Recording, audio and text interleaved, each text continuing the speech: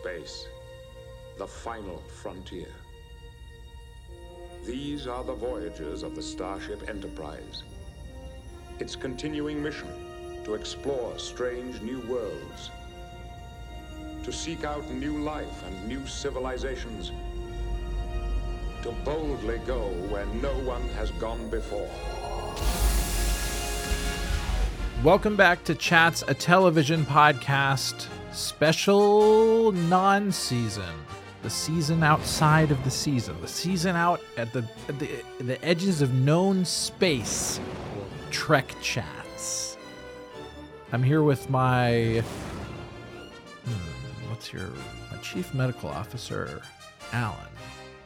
Hello. I'm the chief. Boating The chief boating officer. Riker's like, excuse me? Yikes. And I'm Magellan, and we're Chats, a television podcast, and usually we watch cult classic TV shows, a few episodes at a time, parcel them out, really savor them.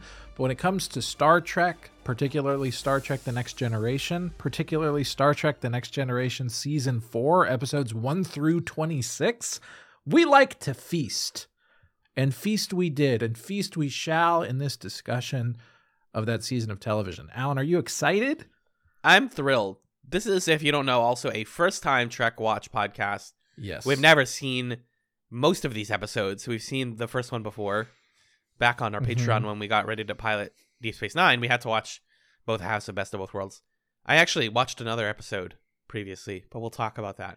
Otherwise, we're brand new. We're brand spanking new Trekkies, new to the world of the Enterprise and Picard and Worf and Deanna Troi and all the pals.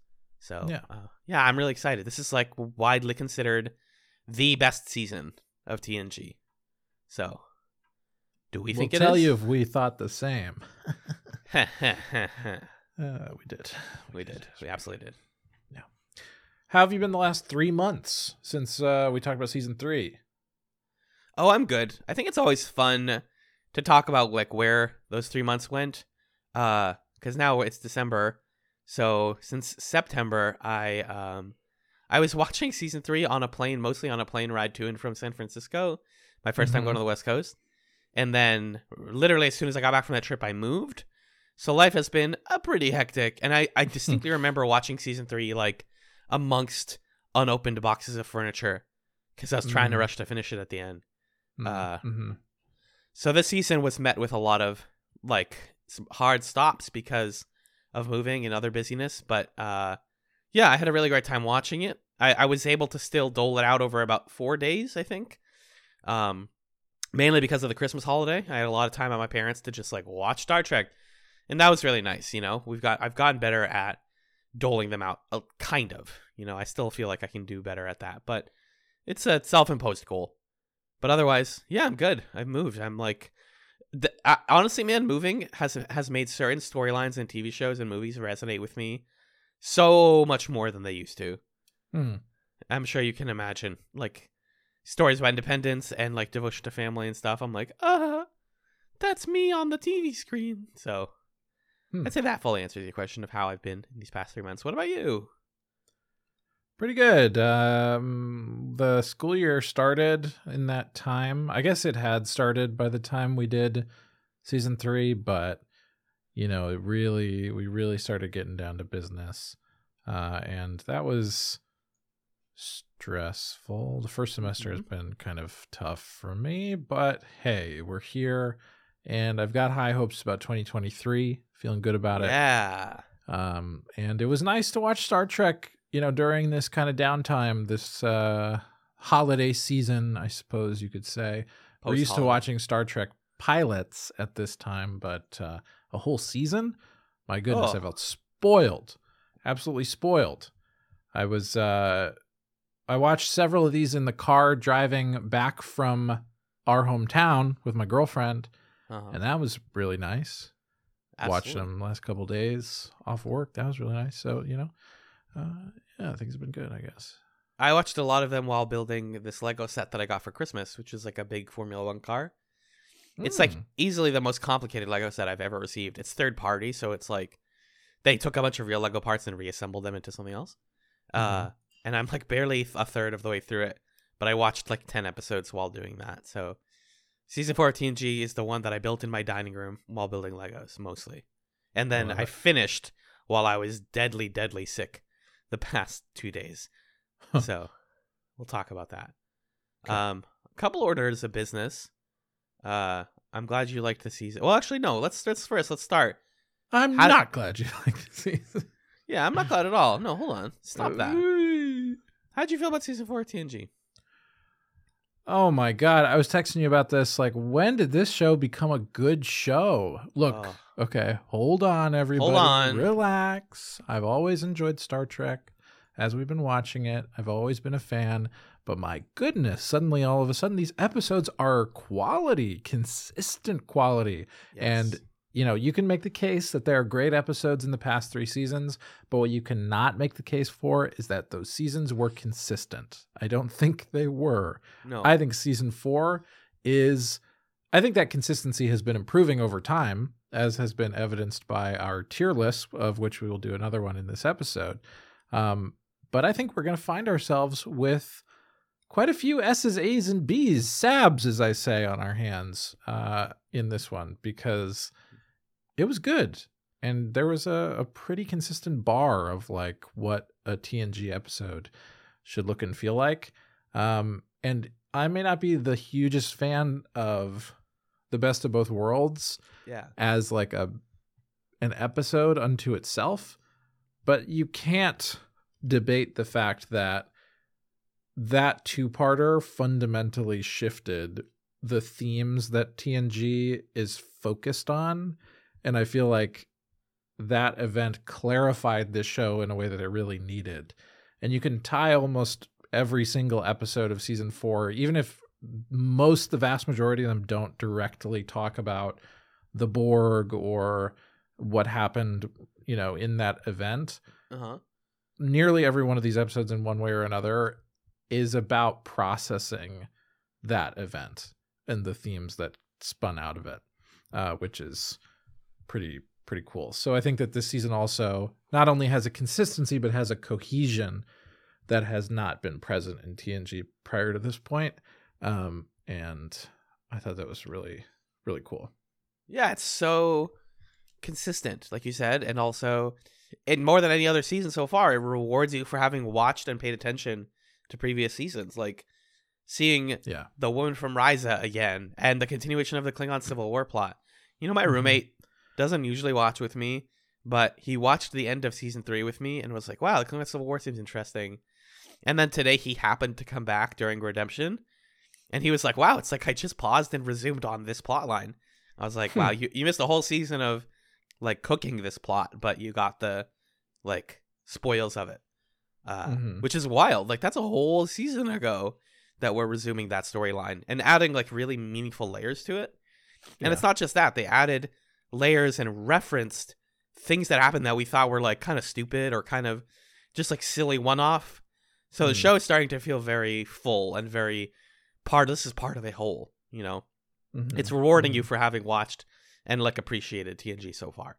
So I loved it. I do think it starts to ebb in quality a little bit at the end. Yeah, for sure.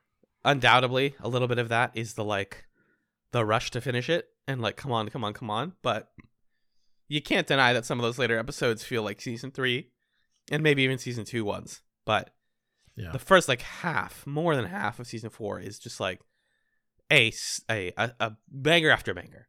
Yeah. I'm wondering if you could play my captain's log this episode for us, please. Oh, sure. I would love to. Captain's log, December 29th, 2022.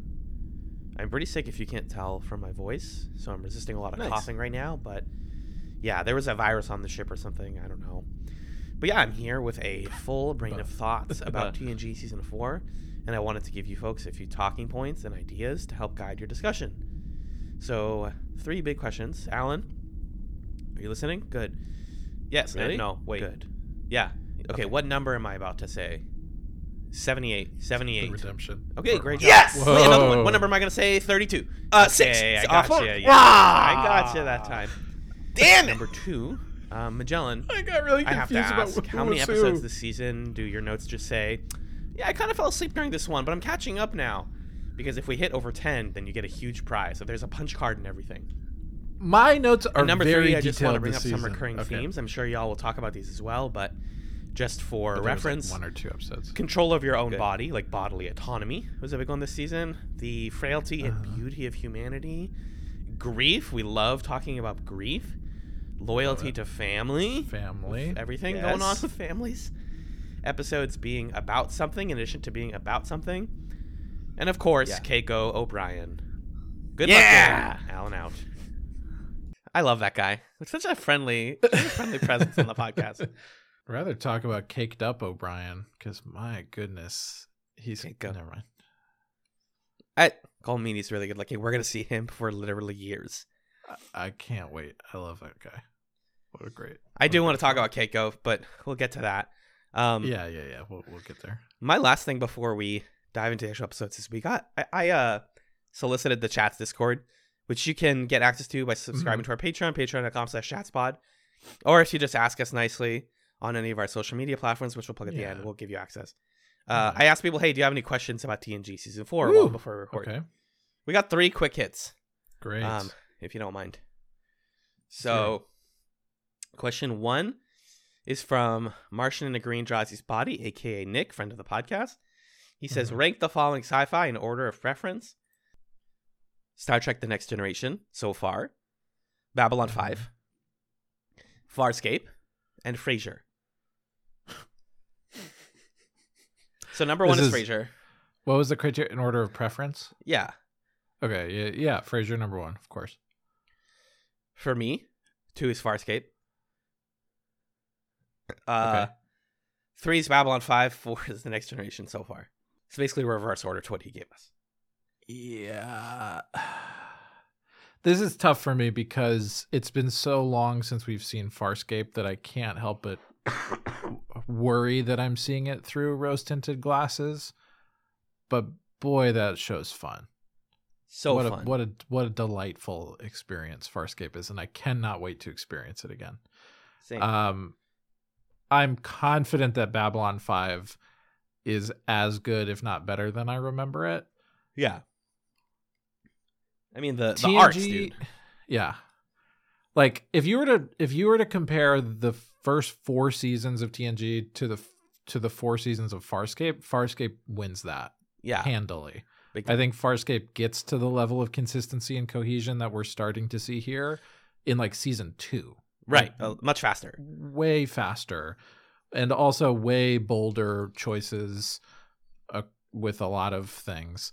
I mean, it has the benefit of coming after TNG and being like, well, let's mix this up a little bit and riff on it. So it's not an entirely fair matchup. But I think I'm going to agree with you on the order there. The 2 asterisks being, it's been a while since I've seen Farscape, and TNG has 3 more seasons to change our minds. Yeah. But yeah, that's where I'm at. And you still want Frasier up top? Frasier up top. Yeah. My man. It's good sci-fi. Yeah, it's weird that they do so many off the ship episodes.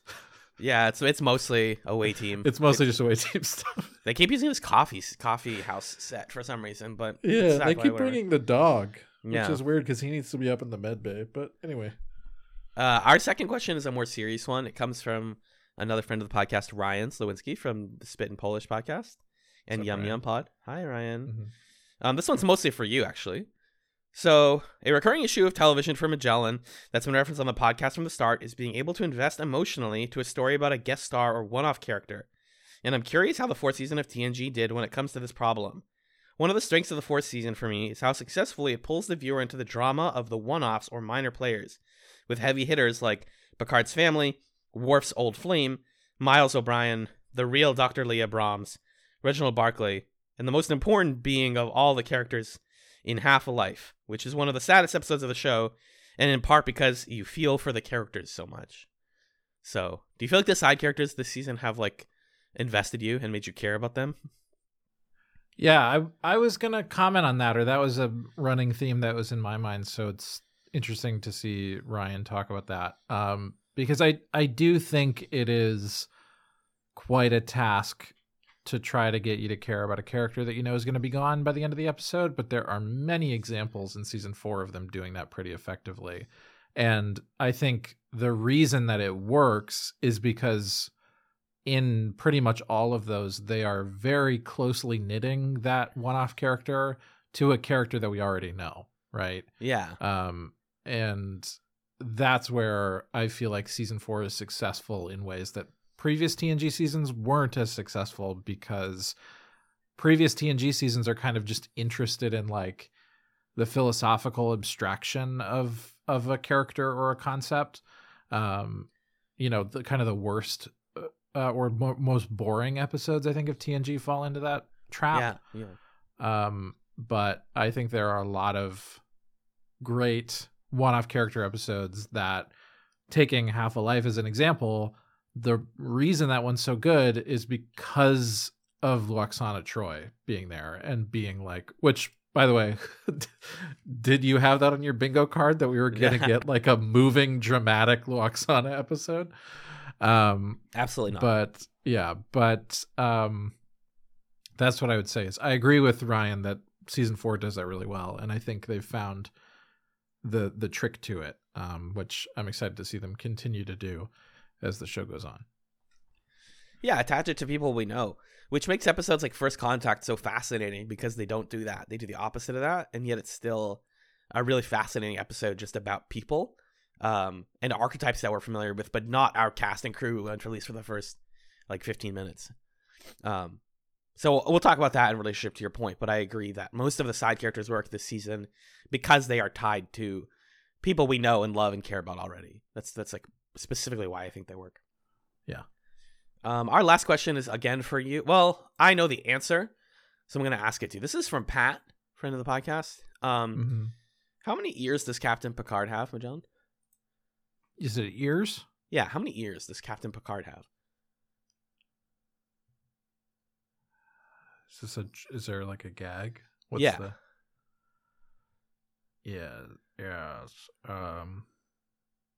Probably 2. I'll say 3. Okay, yeah, that's correct. Because he has one left, he has one right, and of course he has the final front ear.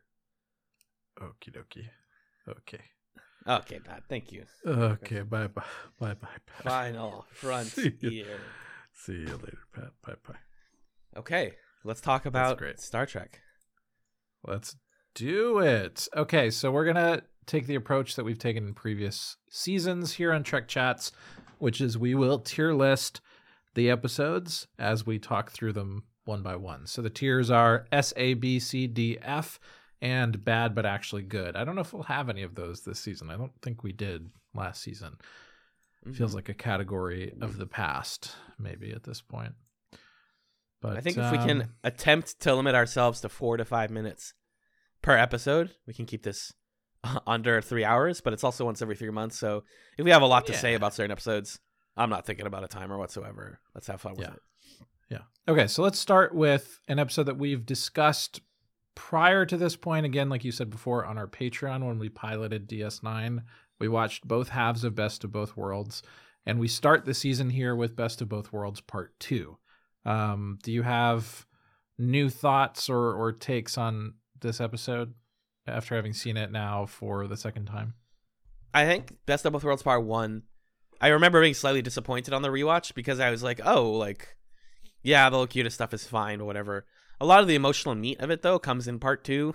I really appreciate, Riker specifically saying that the whole reason that Locutus is a difficult foe is that they're not fighting the Borg. They're literally fighting Picard and his combat experience. So they're fighting the person who gives them directions, which is like, that thought is the meat of the first 2 acts of this episode. Right. And there's a little bit of humanizing Locutus in this that I really love. That was my special shout out. Like when he's on the Enterprise medbay, like they're disassembling him or whatever. And his comment isn't like, you're all going to die. It's like, you guys literally, you cannot beat me. It's it's unfortunate, but you get this sense of like almost regret. Like you guys are just going to lose because I know more than you do and you're not good at this. Really good villain shit to say. Right. But ultimately, yeah, the Riker stuff, him stepping up. I think you wrote in your notes that you wish they stuck with that status quo just a tiny bit longer. And I agree. Mhm. I would have liked Captain Riker just for another episode or two to see how he handles it. Yeah. What about you? Yeah, I think in a different show we do like this. This is the thing about the Best of Both Worlds Part 2, and the reason I think that Part 1 falls so flat is we have this metatextual knowledge that like Patrick Stewart is Jean-Luc Picard. He is the face and leader of TNG, and that makes it almost impossible for me to retrieve the feeling of watching this live when it came out. Mhm. Because at that time, it's television. Television can be unpredictable. You don't know if this is going to be the last season of a show. You don't know if somebody's going to quit a show or if they're going to do something different or recast it or who knows. Like anything could have happened. And I can respect how Part 1, that moment of fire could have been like, whoa, holy shit, let's talk about this all summer. And then you come into this one and they're like, but we're actually not firing. And you're like, okay, cool. And so it also makes moments in this episode feel a little silly when Locutus of Borg is in the on the Enterprise and he's talking to Worf, and it's in this wide shot where he's like, we're going to beat up the Klingons too. And Worf's like, no, you're not. No, it almost don't. felt like a sitcom. Like here's Picard swinging around. Mhm. Because you know that at the end of the episode, they're going to take all the bits off of him and he's going to be Picard again. Which like, I think what season 4 demonstrates is there are pros and cons to having a more episodic approach to major events like this. Yeah. The con is obviously like in 10 episodes from now, we're just back to doing other stuff. And we're not really dealing with the fact that Picard was spearheading like a massive military campaign against humans and ended up being instrumental in killing many people. We deal with that in the next episode, which is great. And we'll talk about that. But the pro is that you can kind of like shake off the practical logistical realities of an event like this and say like, we're going to just play with the themes of it, but we're not going to get bogged down in the like particular plotting of it. Because in another show, like a more modern sci-fi show, and this is what my note was getting at that you mentioned, you'd probably see Picard be a Borg guy For like an episode like or two. Yeah, for like a mini arc. It would be Yeah. a little bit longer. And we'd spend a lot more time in the aftermath thinking about like, well, what was that like? And you have, you know, PTSD from it, and people are doubting, like, are you still a Borg? And TNG kind of like doesn't fully do that. And I have mixed feelings about that because I think that could be a really interesting status quo, but I think it could also get really tired. Yes. So I have mixed feelings about this episode just because it's like, I'm a big episode. Bye. See you later. Done. Yeah. So I think it's one But, that was overhyped for us a bit. That's my problem. I think so. And I think part of it is like, if we had seen it when it aired, as was the case for some of the people who hyped it for us, I think we would have felt that hype. Yeah, of course. But, you know, it's hard to retrieve. I think high B, low A for me for Best of Both Worlds. Maybe low A. Yeah, I think it's just so instrumental to the theming of the season that we gotta give it the A. Yeah, it's made better by the fact that it matters. Yeah, but I would. There definitely, I could rattle off like 10 episodes at least that I liked more than that one. Right. But we'll give it an A just because it's a consequential episode. Episodes I liked more than Best of Both Worlds Part 2 also include Family. Yes. So this is another one I actually watched when we did the DS9 prep. And I think that this one actually doesn't work as well if you don't really know Picard and like why he is the way he is and why he feels, you know, at work, he's really confident. He's really headstrong and he makes good decisions and people praise him for his good work. And then to just put that dude home in the countryside of France and have his family be like, who the fuck do you think you are? What you're nothing. We're out here working And you and Right. your foofy starship, you're pretending that you're helping the universe. People don't even need your help. This is actually another episode or the first episode that really was enhanced for me having moved out, because like Robert, his brother, being like, you can't think you're better than me just because you have like the uniform, just because you have the like the clout or whatever, doesn't mean in any way that you're a better person. So that stuff really worked for me this time. And again, like knowing Picard, I went from like, this is actually not as good as people say, to like, this is better than people say it is on the rewatch. And it's got good B and C plots too, or at least decent B and C plots. Yeah. What did you think of it? So I want to start first of all by shouting out Arthur, friend of the pod and a friend of mine in real life, good friend of mine, who watched this episode and the last episode of the season with me. And this was the first one I watched. This was the first one I watched on this watch, and then I rewatched Best of Both Worlds. So shout out to Arthur for bookending the season with me. Yes. And watching this one. It was really, really cool to share this episode with him. It's one of his favorites. Yeah. For good reason, I think. The characterful stuff here is incredible. And I think it, like Best of Both Worlds, establishes a thematic framework for the season. Like family, put very simply, is a core theme and concern of season 4. Yeah. At least half of the episodes deal with characters navigating familiar relationships or proxies for familial relationships, or, various ways that you could slice that. And so this is also like a core, incredibly important episode for the season. My big issue is like, why the fuck is Patrick Stewart French? Like, why? Yeah. He's so British. I mean, maybe he has some French heritage as a guy, but like, why are we living this lie that, Data, my name is Jean-Luc Picard. I'm from the French countryside. And me and all my makes family wine. are It's British. yeah.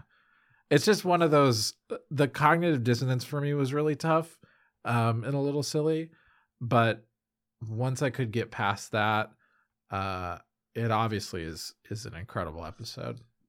Yeah. Shout out to briefly the B and C plots, Guinan talking to Worf's parents and being like, hey, your son works really hard and he loves you guys. Yeah. Even though he has to create some distance. You're both human and that's difficult for him. Also, I think his dad is Ivanova's dad from Babylon 5. I might be wrong. I might be wrong. Someone correct me. And then the Wesley plot where Beverly gets a recording from her late husband. Wes finds it and opens it in the holodeck, and it's this like really touching little video that his dad made for him right when he was born, being like, here's who I am when I was born. I tried my best. I'm going to keep trying my best. And the part that got me was like, I'm already apologizing in advance because I'm not there enough because I work too much. And it's like, fuck. That's not even the reason he's not there anymore. But actually, yes, because he worked so much, he died. So it was a little bit like easy heartstrings for me, but I think it mostly worked. It's just a little cheesy. Yeah. And then the other line that I was like, wow, this is really affecting. And this comes back, by the way, is Robert gives Picard a nice old bottle of wine. And the line he says is, try not to drink it alone. Which is like something I want to say to people when I give them alcohol. That's like a nice thing to say. That because it's a little bit cheeky in the way your sibling would be. But also like, I know that sometimes when you're not feeling good, you resort to this. And I encourage you to think about that. He's like a really nice thing that your sibling can say to you.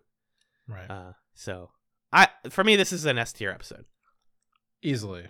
Yeah. Also, the Worf family stuff in this is pretty fun. Yeah. With his like Earth parents.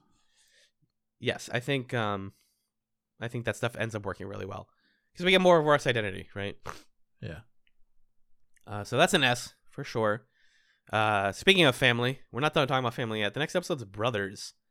Even though this episode doesn't start by being about Data, I immediately pegged it as being a Data lore episode. I already knew. The framing device of this young boy nearly led to his younger brother dying because he scared him into running away, thinking he got killed. And when he ran away, he went to the woods and he ate poison fruit and almost died. And you're like, Jesus, that's like a really sad, traumatic thing for like a 6-year-old to handle. Yeah. And people being like, hey, Johnny, like, your brother might die and you need to accept that. He's like resisting it in the way that a kid would realistically. Like, no, it's not my fault. Like, I can't accept that, etc. I love that. Yeah. But then as this episode extends, Data is pulled towards Dr. Noonien Sung's abode and brings the ship there. And we get some brilliant 3-way acting between Brent Spiner, and Brent Spiner as he plays Data, Lore, and Noonien Sung completely differently. Oh my god. It's a sight to behold, dude. Like, you're like, I know even when Data and Lore look identical. And Noonien Sung looks like Brent Spiner, but only barely. Like, the makeup is heavy. To the point where I wasn't sure, and then I heard it in the voice. I was like, I think that's Brent Spiner. Same. I could tell from the voice.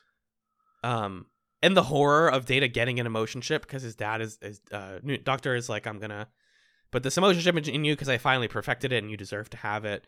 And like, then Lore stopping that whole thing and killing his dad, and it worked pretty well for me. Mostly on the back of Brent Spiner as an actor, which is like what I'm gonna say about half of these episodes coming up. Yeah. How about you? Yeah, this one, what it introduces that I really like is this thing that season 4 does of having a kind of like thematically related inciting event or scene that is either a side plot or it's just kind of there and then it's gone, with the brothers thing. Yeah. And it's kind of a cute bookend where at the end Data's like, well, why are they so cool with each other? And Beverly says, they're brothers, Data. Brothers forgive. And he gives a little look of like, huh? Should I? Lore killed your dad. But yeah, I don't know. This one ended up not being the most interesting to me. And this is, you were making fun of me at the beginning for like, which ones did I fall asleep during? Yeah. It was this one. I was in the car and I was kind of like, ugh. Yeah, it's not it's only important for the sake of Noonien Sung. You finally get to see him and then he's gone. So Lore's still out there. Which I didn't really need to see him. Like, he kind of was working fine for me as a mysterious guy that I'm never going to see. So, it's entertaining. I think it fits within the season. Not my favorite episode ever. Yeah. It's a high B for me. Sure, we'll give it a B. Okay. I don't think right now, call me out later if I'm wrong, I don't think we're going to get lower than a B this season. We'll see. I'm shooting my shot. It's not going to be this one, Suddenly Human. No. This one was... So I talked about in my captain's log about how episodes of TNG season 4 are about something, but they're also quote unquote about something. So like, and by that what I mean is, on the surface, the A plot is Picard is learning how to raise a son, like, and learning to take care of this guy, but also Picard is like understanding what fatherhood and familial affection is with this kid who's like, right, you know, custody with his race is like really difficult, and the kid is annoying, and he has this like yell, and it's very realistic of him to be yelling, and Picard's like, why do you keep doing that? And he's like, because nobody lets me fucking do it. Like, I'm mourning my friends and family who died, and you guys keep telling me not to stop yelling, so I'm gonna yell more. Like, I really liked that whole moment. And just like watching Picard crumble under the simple task of raising a child gave me like, you know, coming of age story vibes almost. Yeah. It's fine though.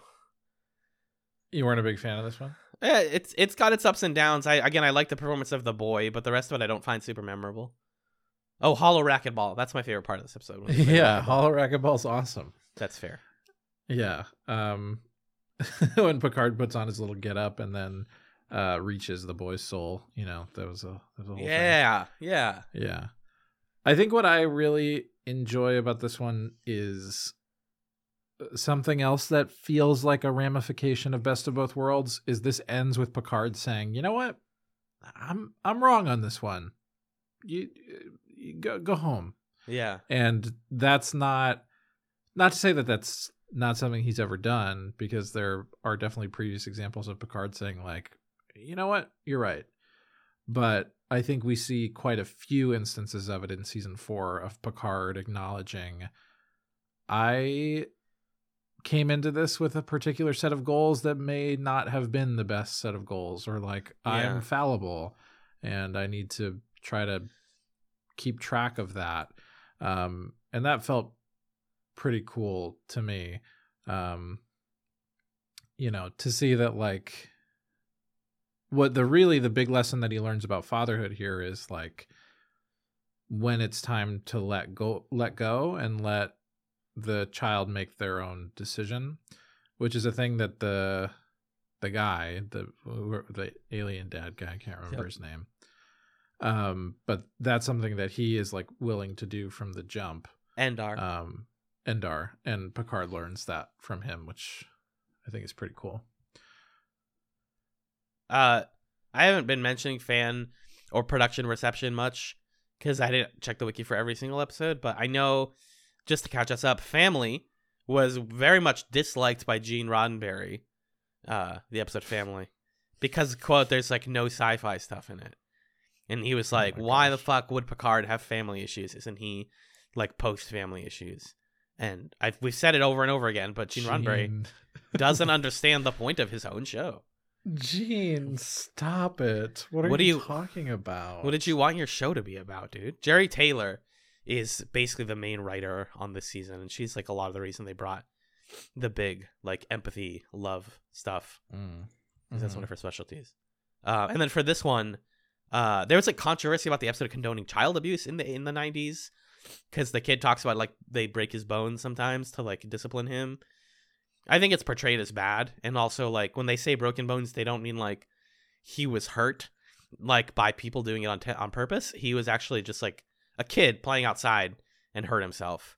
So there's just occasionally parts where I'm like, the takes from like when the episode aired are really weird, in my opinion.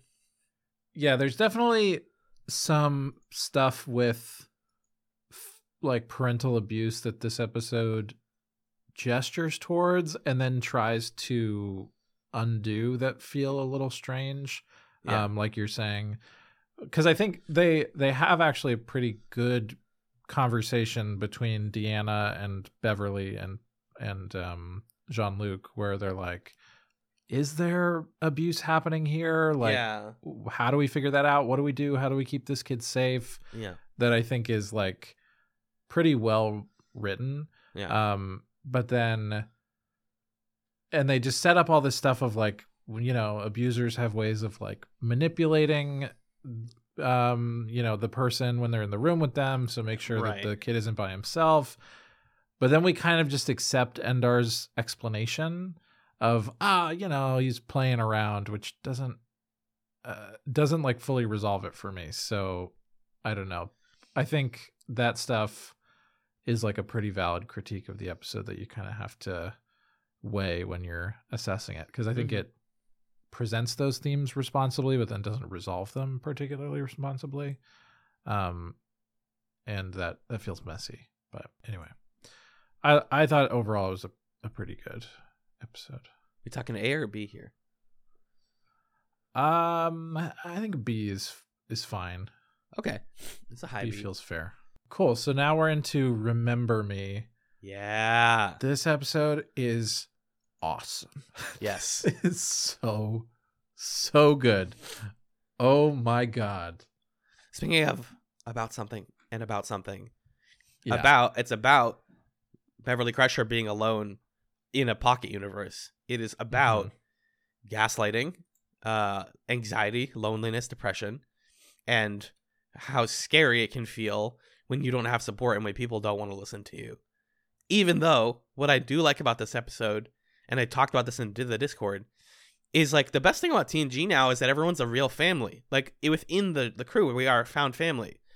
So they don't spend the whole episode being like, oh, Crusher, we don't believe you. Crusher, you're lying. It's like, no, they like mostly believe her. It's just a matter of she can't hear that, and she can't get out on her own for a while because she's in this pocket dimension created by the Traveler. Yes, the Traveler from season 1. Right. I can't shout out enough the best line of this episode. She asks the computer, here's a question you shouldn't be able to answer. What is the nature of the universe? And it says, the universe is a spheroid approximately 780 meters in diameter. And you're like, fuck. Oh, boy. She's in a box. She's in a fishbowl, basically. It's intense. Yeah. Very intense. I liked it, though. Gates McFadden, give me more. Amazing episode for Gates to just like perform and be by herself and question herself, but also be confident that she's right. Yeah. Yeah, it's also really cool. Metatextually, it's really cool for Gates McFadden because she has this amazing monologue when a lot of the crew members have disappeared, and she's talking about like how like unreal it feels for somebody to be there and be so important and be the heart of something and then to be gone. Yeah. Which kind of feels like her getting the chance to say like, wasn't it fucked up when I got fired left for a season and like I'm back now? And I was like, yes, It yes, was. Gates, tell him. Oh my gosh. That was just such a cool kind of like setting things right moment that I really liked. And yeah, I think the episode does a good job of reflecting on loss and the ways that we need each other and rely each other. And I think it also, what I appreciated is it does this twist of, oh, well, actually, Beverly is stuck without damselifying her. Like she still has to figure it out and get herself out of it and work with her son to fix the problem. And that's a tricky needle to thread, but I think that they do that pretty well. Mm-hmm. Yeah, I love the line, if there's nothing wrong with me, there must be something wrong with the universe. More people need to say stuff like that awesome. on show. It's super good. Yeah. Amazing stuff. S tier episode, dude. I think so, yeah. That's Remember Me in a nutshell. In a conch shell. Do you want to talk about legacy? Legacy. What is a legacy? This was an interesting one. We'll talk more about Tasha Yar later. But yeah, we will. Let's talk a little about Tasha Yar now.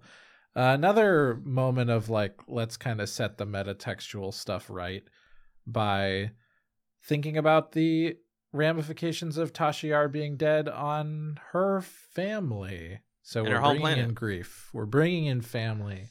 We're bringing in these season 4 themes. We're talking about Tasha Yar.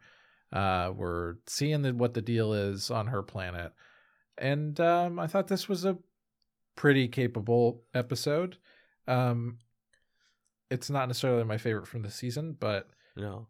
I think they do an interesting job of, okay, here's Tasha Yar's sister, here's the complicated relationship that Ishara has with Tasha and the legacy of her, and kind of what would it have looked like if Tasha had taken a different path and not joined Starfleet.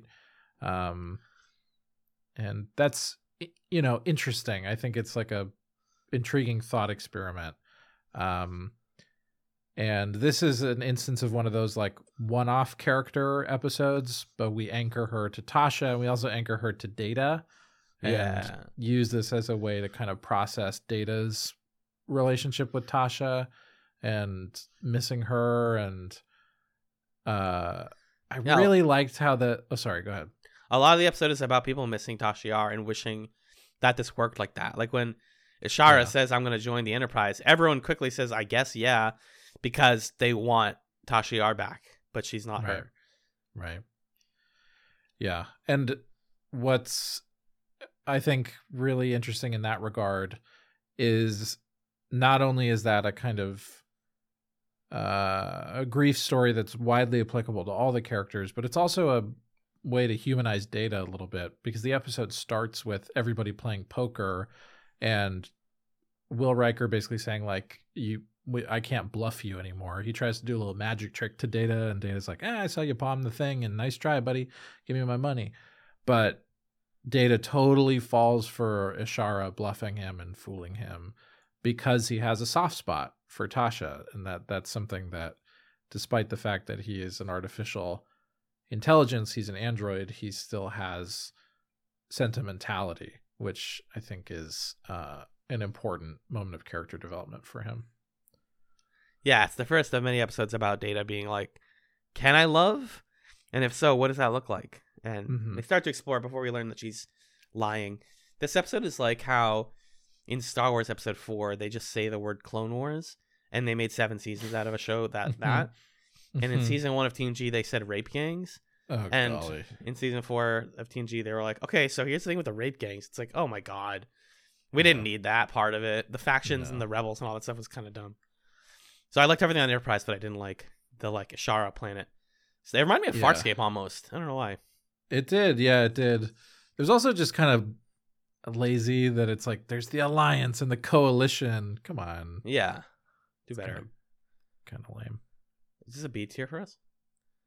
Yeah, I think so. Okay. Slap it in there. Slap, like, and subscribe. I was going to say that. I know you were. That's why I said it. Slap, like, and subscribe. We're now going to talk about Reunion. 7, Reunion. The next chapter of the Worf storyline. Lots of Worf in this season. Tons of Worf. Love every minute of it. Can't get enough of it. Yeah. Give me a Worf show. Lots of Data, lots of Worf. Yeah. In and then eventually lots of Geordi find at the end. Eventually. The whole season I was like, where's the Geordi? And then they give me like 3 Geordi episodes in a row. I wrote here TNG is in this really great spot where I can get excited to see people like K'Ehleyr again because we know them, we cared enough about them, and them coming back matters. It's not just like a guest star being like, look, I'm back. It's like K'Ehleyr comes back and she's like, you have a son with me. This is him. His name's Alexander. And Worf's like, Jesus. Shit. And then the political wheeling and dealing, the Duras Gowron stuff is starting to cook.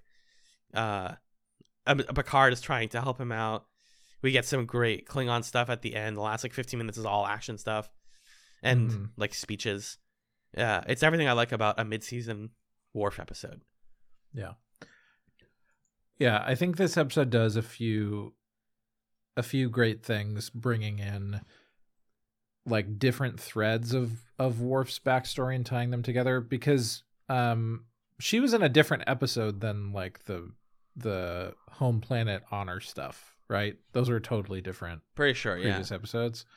And this episode does a great job of weaving them together because okay, Worf, he's dishonored. Okay, we're mentioning that in other episodes, but we know that like he and his brother have plans to do something about that sometime in the future. And so it doesn't feel like a huge consequence.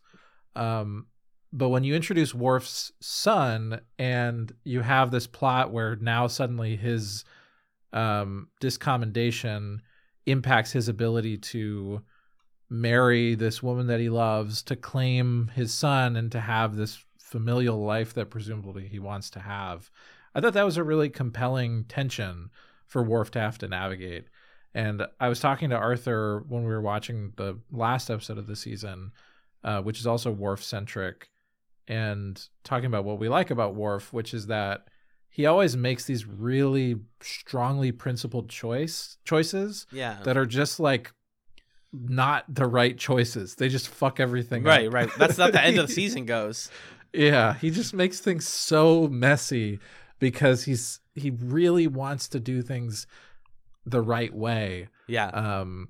And if he had just told her what happened, then she wouldn't have investigated it herself and gotten killed. Yeah. Stuff like that, where you watch this guy hold on to convictions that you respect, make choices that you're like, I see why you're doing that, but stop it. And then they get him in bad situations and you're like, Worf. And that's just great. That's what you want from a TV show character. Somebody who's just going to fuck it up over and over again, but who you, at the end of the day, like fundamentally care about and believe in and want to see the best for them.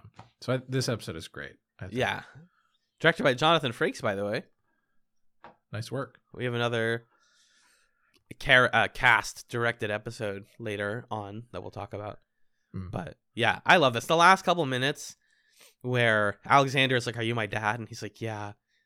And then he's like, "You have to leave. I'm never going to see you for like at least a really long time." I am definitely your dad. It's like, oh, you could have lied and protected him, but you chose to be honest, and I really respect that. Yeah, I teared up when they hugged at the end. Same. It is a little TV convenient that he's like, "I'm your dad. Anyway, you're going to go live with my parents that we introduced in the first episode of the season, and we're not going to see you for a while." We're not going to see it like, until like a late DS9 or something. Right. I don't know if that's true, but I'm guessing. There also was a lot of production stuff notes just around like they over the course of the show they have to like rapidly age up his son. For like I was reading, so first of all, Worf and his mate Alexander. Oh, Kalar? Kayla, is that it? Kalar. Kalar. Oh my god, the spelling is not what I expected. No, it to it's be. not. It's like... Worf and Kalar had sex in season 1. Is that right? No. 2? I think so. It has not been long enough for this kid to be like walking and talking and running around and being in kindergarten or whatever. But we're doing that because it's like story-wise what we need to do. And then they're going to continue to accelerate. And they explain like Klingons, they grow up faster. But I was reading, when you have a child actor, they can only be on set for a certain amount of time. And it takes 3 hours to put the Klingon makeup on to begin with. Right. So you get the kid out of the makeup chair and it's like, all right, we got you for like 5 minutes. 5 here. minutes. Okay, now you got to go. So that's going to be kind of a weird thing to track as we see Alexander again. But I think it's a great, great additional thing for Worf to be dealing with. And I appreciate the show investing in Worf and like bringing together the pieces of his story to make it all fit together. Yeah, making a big picture, a cohesive plot. So I think this is another S. I think it's not a question. Yeah, maybe IA. Okay, good. A famous episode that I had seen part of but not watched again. Future Imperfect. Because you saw the trombone part? Yes, exactly. Or maybe I saw a later trombone part, but I've definitely seen Riker play the trombone. That's where the episode starts. And then the episode does yet another, check off your boxes at home. It's about something, but it's about something else storyline. Because Riker gets put into a coma for 16 years, I believe it is, or for several years, and wakes up, and the power balance on the Enterprise has changed, and he's now captain of the Enterprise. And Picard is working as an ambassador with the Romulans, I believe. And everything's different. Everything's a little fucked up. Yeah, so the way that it's initially explained to Riker is he gets exposed to some kind of alien virus that sits dormant in his body. Yeah. And it's not that he's in a coma for 16 years. It's that it hits him 16 years later and erases 16 years worth of memories. And he's in a coma for like a week or so 16 years later. Yeah. Which is an amazing, interesting sci-fi premise, a really cool way to throw us into the future. That's not actually what's going on here. Exactly. And then there's 4 more twists that all change what that is. A bunch of stupid twists. I was totally content for this to be like a slice of life future story with Riker. And at the end of it, he gets his memories back. And then we pop back to the Enterprise and they're like, that was weird. Well, I guess it was nothing. But we know that 16 years later, it's going to be a thing. But I can see why they didn't box themselves into that, because they want to be able to tell stories and not have to think about, does this match with Future Imperfect, whatever. Right. But yeah, Riker is in this scenario where they are brokering a peace with the Romulans, and the kind of key bargaining chip that they're giving up in that negotiation is the location of an outpost that the Federation has. We learn that this is all an elaborate holodeck ruse constructed by our beloved friend Andreas Katsoulis, who's back. Thank God. Yes. Oh my God, this beautiful, beautiful man. to trick Riker into revealing the location of that outpost. And then they total recall it because Riker notices that there's like a really bad lag on everything, on the computer, on people, on everything he does. And he's like, what's going on? Why can't you guys answer my questions? Oh, is it because you don't know? Because Picard would know the answer to this question. And what we realize is that the kid who's been playing his son this entire time and being like, oh, Dad, I'll show you the hologram of your wife who died. You can see her. Isn't she beautiful? I'm so happy to be your dad. To be your son. You can finally teach me all this stuff. And then when Riker realizes that even that's a ruse, we pop out and the kid made a hologram scenario where Riker thinks he's in a hologram scenario from Tomalak. But he's actually just on this kid's hologram projector. It's not even a holodeck. And he's like, I was really lonely and I wanted a father figure. Yeah. What? A little messy. It's so messy. It starts so cool. Riker in the future, and he's like raising this son, and like, oh, I was in a coma for a while. He's having this conversation with Deanna Troi where like they didn't end up together, and you're like, oh, they didn't end up together? That's fascinating.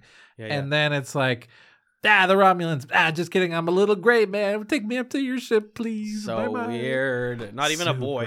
Or a boy, but not a human. Super weird. It could have been, for like a solid 25 minutes, it was like my favorite episode of TNG ever. Yeah. And then it's like, okay. Well, because it's like, they also established that it's Riker's birthday at the top of the episode. So you're like, oh, this is an episode about waking up one day and going, like, Road to Nowhere by the Talking Heads. You're like, this is not the career path I wanted. This is not the people I thought I'd be spending time with. Like, where did all that time go? That's literally what's happening here. And then it's like, well, just kidding. There was a kid who wanted a daddy, so he decided to make you his daddy. Sorry. Yeah. I think it brings it down to a B problem. for me. I think that's the problem, is it loses the thematic core by the end of it. Yes, 100%. And makes it about proxy for family relationships in a way that doesn't work, really. Also, the way that Riker knows that the kid is lying is that his wife is Minuet. Because he's like, I found a woman that matters a lot to you in life. And he's like, fuck, she's not real, dude. He's like, what do you mean she's not real? He's like, she's not real. But yeah, I love Andreas Katsoulis as the Romulan guy. Is like, but you're like super horny for her. Like, what are you talking about? She has to be real. No, she was a computer program that I hung out with one time. So, ha ha ha, joke's on you. Pretty good. B tier because of the bad ending. Yeah, I agree. But everything else is awesome. Let's be quick about Final Mission. This is the final appearance of Wesley Crusher in the series, at least. Unless he does like a guest appearance later. This is his last regular. Yeah, this is his last one as a regular, yeah, I believe. And it's his final mission test with Starfleet. They have to go on this planet, desert planet, and retrieve something, him and Picard. They do a little bit of like emotional hand wringing to get you to like, oh, he's always seen Picard as a father figure. And you're like, has he? Right. And they have this drunk third guy that's with them. I actually spent the whole time thinking that this was going to be like the game and that they were all like, that was the test, Wes. But instead it was symbolically the final test. Like not somebody didn't orchestrate this, which I really appreciated. And this is a better send off than Tasha Yar got. That's what the production note said, was like, if we're going to take characters off the show from now on, we want to do it better than Tasha Yar. And this was definitely better, but not great. Yeah, I just checked. Wesley shows up twice more in season 5, twice in season 7, and in one of the movies. Great. And he's also in an episode of Star Trek Picard. I want to watch Picard when we're done. Will Wheaton. I'm gonna watch. Well, I'm gonna watch the movies when we're done, and then I'm gonna watch Picard. I know everyone's like, "Please, for the love of God, don't watch Picard," but you can't stop me. So, sorry. Yeah. The thought that I had watching this one, I think the desert stuff and the guy that they're with, it's like, okay, whatever. This is not that interesting to me. The scene where Wesley is confiding in Picard and talking about the things that he's wanted for himself was really moving. But like you're saying, they really try to force in there this thing of like, I did it all for you, Picard. I wanted your approval. And it's like, you could have done that. That was the arc that you established in the pilot episode of the show when Picard met Wesley and was like, I don't really like kids. Right. Oh, but I knew your dad. I want to have sex with your mom or marry her or be her best friend or whatever our relationship is. So like, yeah, I'll be your dad. They could have done that, but they didn't do that. That wasn't the thing. Wesley had all these other, I think good role model relationships with Geordi or with Riker at times. But like, yeah, they're trying to cash a check that isn't there, really. Right. Yeah. Which feels weird. But I do think it's like a really nice send off for Wesley, which I appreciated. Agreed. And now I really don't get why people don't like Wesley, because like he's not even in a show for that long. That was it. You're bugged. I guess on a rewatch, I could imagine going back and watching season 1 again and being like, oh, these bad episodes are not good, but whatever. And the Traveler's here. Oh, that's something. Wait, the Traveler in this one?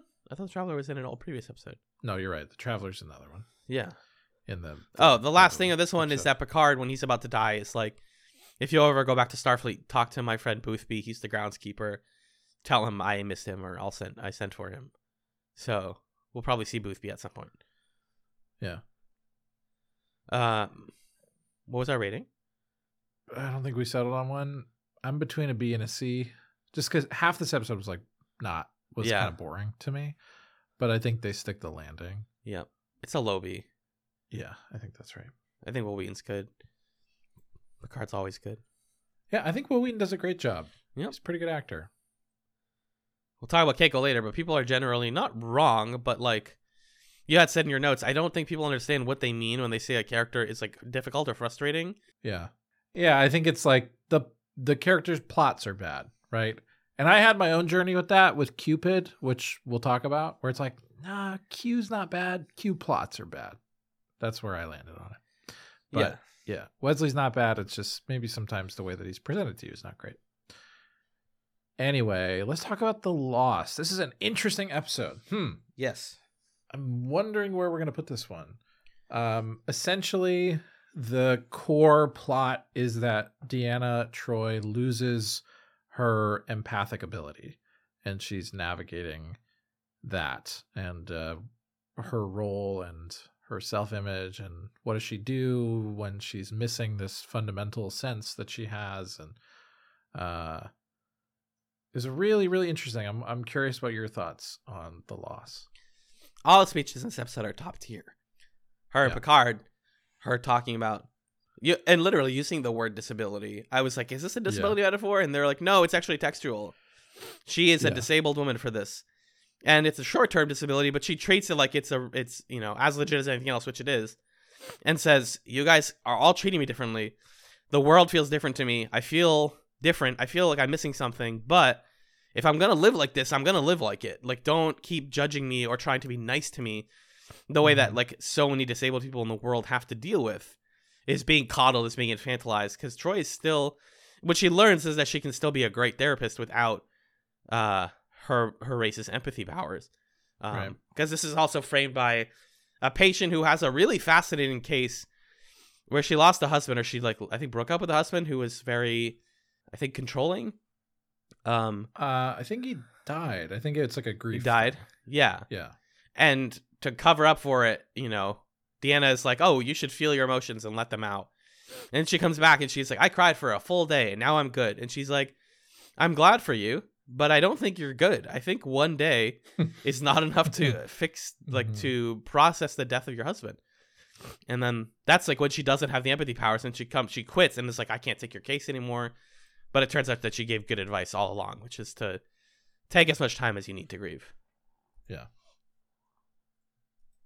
I would love to read about this episode from the perspective of the disabled community, or like a disability specialist, medical professional maybe, because it's fascinating. And I think it's mostly handling it really, really well. That's my gut feeling. Yeah, it feels that way.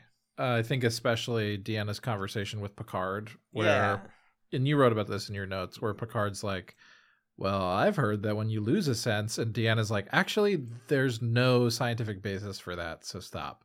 And he's like, well, I knew someone who was in a wheelchair. And she's like, dude, no, quit it. Yeah, no model minority bullshit. Yeah, that was a pretty powerful scene that I feel like must be on the money. Again, that's not something I can speak to, but it felt that way to me anyway. But also curious, about how people received it. The A plot though is about this planet that's in 3D, and they're like, how do we deal with it? And she's like, what if we think in 2D? And then they view it as a flat image, and she's like, it's like people, they're multidimensional, and that's very corny to Alan, personally. Yeah. Something funny that Arthur said when we were watching Family is he said that Guinan is the worst thing to happen to Deanna Troi, like in terms of her airtime in the show, because they do so many therapy style conversations. All sorts of characters just go to Guinan for advice in ways that like Troi would do that potentially. Right. And it was just funny that like in this episode, Troi goes to Guinan for advice. And Guinan like therapizes her into realizing that she's a good therapist, which is a great scene. Yeah. I just love Guinan like playfully being like, well, I think I'll be the ship's counselor. And Troi being like, wait, huh? You? No way. I'll be the ship's counselor. And then Troi like knows exactly the strategy because she's a professional counselor. And that's the thing that she's like coming to appreciate about herself in this episode is like, it's not just about the sense, it's about the years of experience and expertise. But she like knows what Guinan is doing, and she's now having both sides of the conversation. I see you're doing this. You're trying to trick me into doing this. But little do you know this. And I'm a little too smart, a little too good at this. I thought that was such a great scene. And that was probably my favorite of the episode. Low S, high A? Yeah. I think let's give it A just because those like doubts that we have about how well it lands it and the ending being a little corny. Yeah. And also wrapping it up with like, I have it again. Yay. Yeah, we fixed it. Yeah. So I think it's an A for those reasons. It's the A for me. It's the A for me. Amazing episode next. Yeah. Data's Day is great. It took me until the end of the episode. Did they say it at the beginning? I'm not sure, but he's addressing a letter to the guy who tried to say that Data wasn't a person. I think that's correct. I caught it at the end, but I don't know if he says it at the beginning or what. That's just kind of cute that Data just like sends him emails about how his day's going. I like that. Hey, just an update. I've been figuring out romance. Oh. Yeah. We're introduced to Keiko in this episode. Is that right? Yes. I felt all the Keiko stuff. I felt like, did I miss something? Who is this? What are we doing?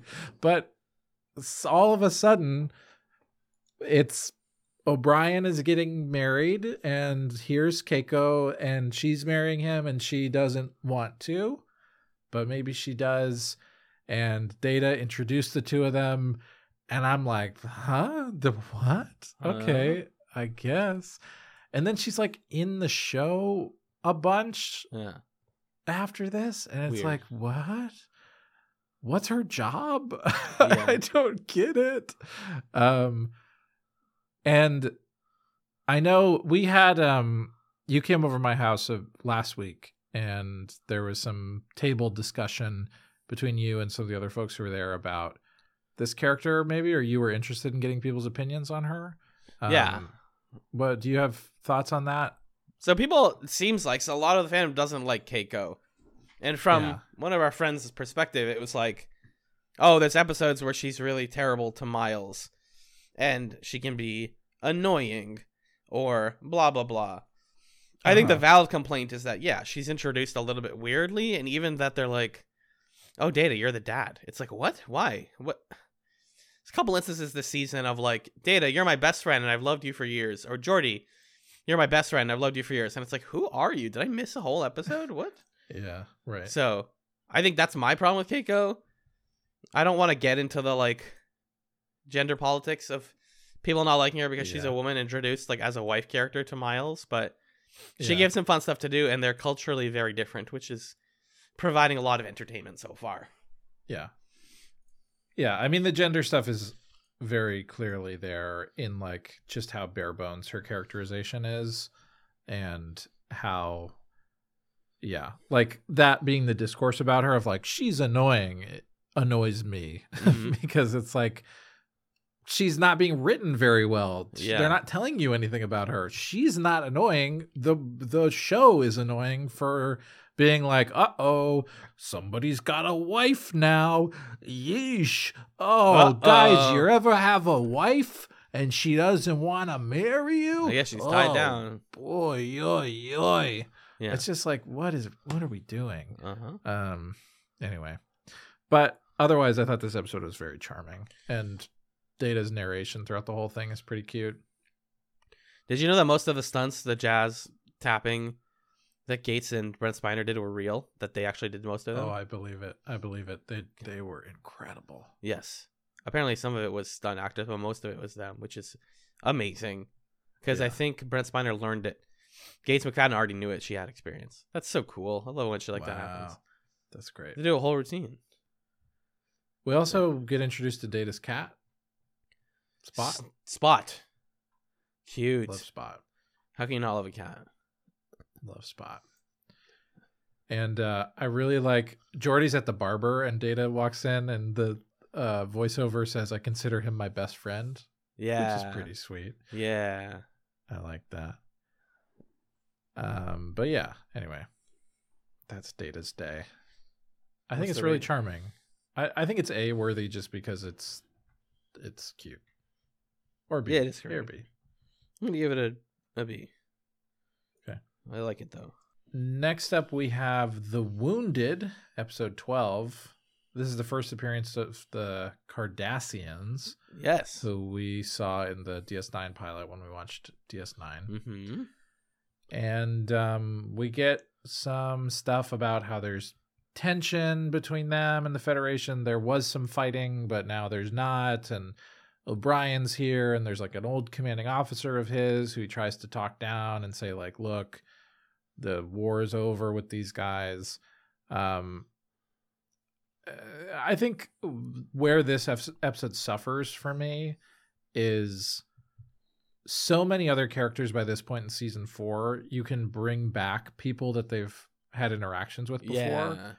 And you can say, look, it's Worf's girlfriend from 2 seasons ago, or look, it's Data's twin brother, or look, it's Geordi's hologram lady who's real now, which we'll talk about. And you can have plots where characters are like talking to people they've met before or have connections with that we've already established. And this episode, it's like, okay, let's do an O'Brien episode. Who does O'Brien talk to? Well, he's got no one. His new wife from last episode, and he's got this guy we just made up in this alien race that we just made up also. And I think in the midst of that, the guy, who's the guy who plays Maxwell? O'Brien? Oh, that's Cole Meany. Cole Meany does a great job, and I think he really nails lines like, he's talking to the Cardassian guy in the bar, and he says, it's not you I hate, Cardassian. I hate what I became because of you. And you're like, oh, traumatized by war. Cole.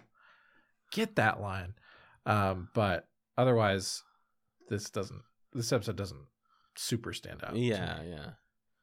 No, I agree. I think the speech with Maxwell at the end is pretty good, but it's a classic, like, it's a Vietnam War thing, but not really. Where he's like, why we're not going to let them go? That's not fair. They're just going to start a new war. And he's like, O'Brien is like, yeah, but what if they don't? What if they lost and they're done? Right. And you're about to start it again. The guy's like, ugh, I guess. So I like that. I like seeing O'Brien. The scene where he sings with Maxwell, the Irish folk song, fantastic. Yeah. Best scene in the episode. Yeah. Whew. A tier episode. You think so? Yeah, I liked it. I like O'Brien very much. I want to hug him. Okay. Low A. Yeah, I would be it myself, but I'm happy to put A Okay. for our purposes. Appreciate you. I'll give you a gimme later if we disagree. Okay, great. I'll take that. This one's fucking weird. This is such a weird episode. Yeah. Devil's Due, episode 13. What the heck are we devils doing? There's a woman on a planet who convinced all the people there that she's been around for millennia, and she subjugated them. Yeah. And now that it's been 1,000 years, their contract is up, and she's going to enslave all of them. Naturally, Yeah. Picard is like, that's really unfair. Also, I don't think you're magic. So we get this great court sequence where Picard and others are trying to interrogate her to figure out that, yes, all of her magic is in fact smokescreens beaming down from her ship. And she's kicked out, and the society fixes itself. Mhm. So it's fine. It's fine. Yeah, This is a there's flat B for me. She like poses as the devil and as the Klingon devil Feklar, and I feel like you're in the first 6 drafts of this script, by the way, the character of Ardra was male. No kidding. So That's interesting. there was some rewrite in there where they were like, it's just not sexy enough. Yeah. Let's do like a Hot as weird, hell. like flirting with Picard thing. Sure. Yeah. It's also, this is the problem. This is my Q rant part 1. This is the problem with having a show where Q exists, where like they're all like, she must be a con artist. There's no way that she's doing this stuff in a universe where like there are multiple Qs who are omnipotent beings who do this stuff, who you met in your first episode, and they have to sit at the table and be like, is she a Q? Nah, it doesn't seem like it. Anyway, I think she's faking it. Like, huh? B's right. Yeah, hard B. Do you want to take a break? Yeah.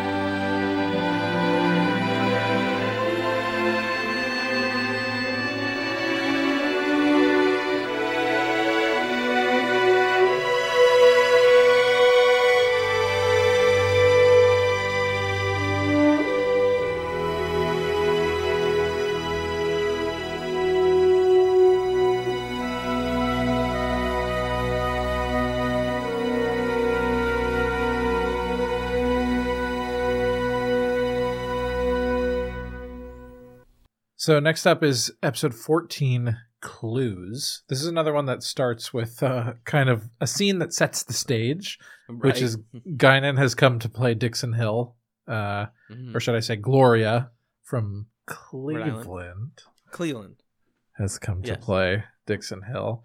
And Picard tries to explain what's fun about it, does a pretty good gangster accent. And is it pretty good? I mean, it's fun. It's pretty, that's the kind of good that it is. It's entertaining. Right. Yeah, that's what it sounds like. Exactly. Yeah, and she does one too, which is fun. Yeah. And she's like, you like this? Which is good. And then we get into a bit of a mystery in the episode, which is that we get shot through a wormhole. What? Which seemed like it only took 30 seconds, but maybe it took longer. And Data is being super weird. What the heck? What's going on? He's lying about stuff. He's going to get fired for lying. Data. Yeah. Turns out they got memory hold. This was kind of a not interesting episode With that a great had twist. an incredibly great twist, Yes. which is, wait, Data, who told you to not tell us stuff? Well, it was you, You did. Captain. Because there's this alien that doesn't want to be found, or these aliens don't want to be found. Hmm. And okay, you wipe our memories. Well, what they No, I do did it. is they knock people out, but they Mhm. couldn't knock Data out. Oh, you can't knock Data out, wipe our memories. Data will lie to us. But they left too many clues. It's like Clue, the game Clue. I love the setup for this. It's a classic mystery story. What's going on? Why did we lose time? And the reveal is really fun. Like, Yeah. you guys didn't lose time. We just skipped time in your brain, basically. And it's I wanna see more another aliens like this. I love the weird existential aliens that mess up time and space. Yeah. It's another episode that's also concerned with like memory and what you Mhm. do remember or don't, which is a Mhm. part of the best of both worlds thing of I remember all of it. It's in the Riker Right. episode of Future Imperfect. And now this one is also about memory in a different way of like we have to fool ourselves into not remembering something, which is kind of fascinating. Yeah. And I I kind of think- wanted Oh. to see the version of this that's like they have to take like 6 tries at it to really make That- sure they're not leaving any clues behind. Yeah, Uh, like a lazier show or like less economic show would have just wasted our time with that. Like, oh, we messed Yeah. up this. We left a straw on the floor. Yeah. Or Farscape would have done that. And it would Yes, have been 100%. awesome. Yeah. Rigel farted. The smell of farts is in the air. Ugh, gotta go again. Sorry. Mm-hmm. Mm-hmm. Yeah. So I think it's a high B, low A on account of the good premise. Yeah, I'll give it a B just because I think it's not super entertaining for a lot of it, but then it is like, whoa, that's cool. Absolutely. That's clues, folks. Then we get into an episode that you told me to look out for. This is an S tier episode. Let's just say it. Yeah, let's put that on the board right away. Let's It's call First a spade Contact. a spade. Oh my god, First Contact. This should have been the pilot. This is like a great first episode of TNG, I think. I think the problem with that is that we spend 15 minutes now with our cast. What pilot approver would be like, yeah, that's a good idea. Right, true. That's the only thing. But I agree. It like resets up the Prime Directive in a very deliberate and cool way while telling us this completely different story about like a different crew of people not related to the Enterprise. And what happens when the Enterprise visits you? What paranoia does that cause? Mm-hmm. It features some great performances. One of the council members being like, we can't keep accepting foreign help. That's how we get destroyed. Something political going on there. Mm-hmm. Him trying to martyr himself and failing. There's something going on there. Yeah. Yeah, I really, really liked it. And then my favorite part is the woman who's like, you know, Riker, you're an alien. I've always wanted to fuck an alien. Can I fuck you? He's like, no. Let me roll that out of my head. No, you can't. Oh my god. And then she comes with them. That's or- a different person. I could have sworn that was this person. No, different. He Okay. doesn't have sex with her? I thought he did. I don't think so. Okay, good. That's good. That would've Because been it was like weird. funny, and then it's like, did he actually? Yeah. I don't actually know. No, the person that goes with them is the space minister. Oh. The woman that helps Riker get out was like just someone who worked at the hospital. Oh, okay. Yeah, Wow, TNG. Yes. different. It's also a Red Scare paranoia thing, which comes up in a better way later. Mm-hmm. But there's also just some classic like Star Wars imperial racism. Like, we can't have foreign invaders coming. Like, that's just objectively bad. And they're like, why? And he's like, because I said so. Mm-hmm. Right. So villains are a little nuanced, but not very nuanced.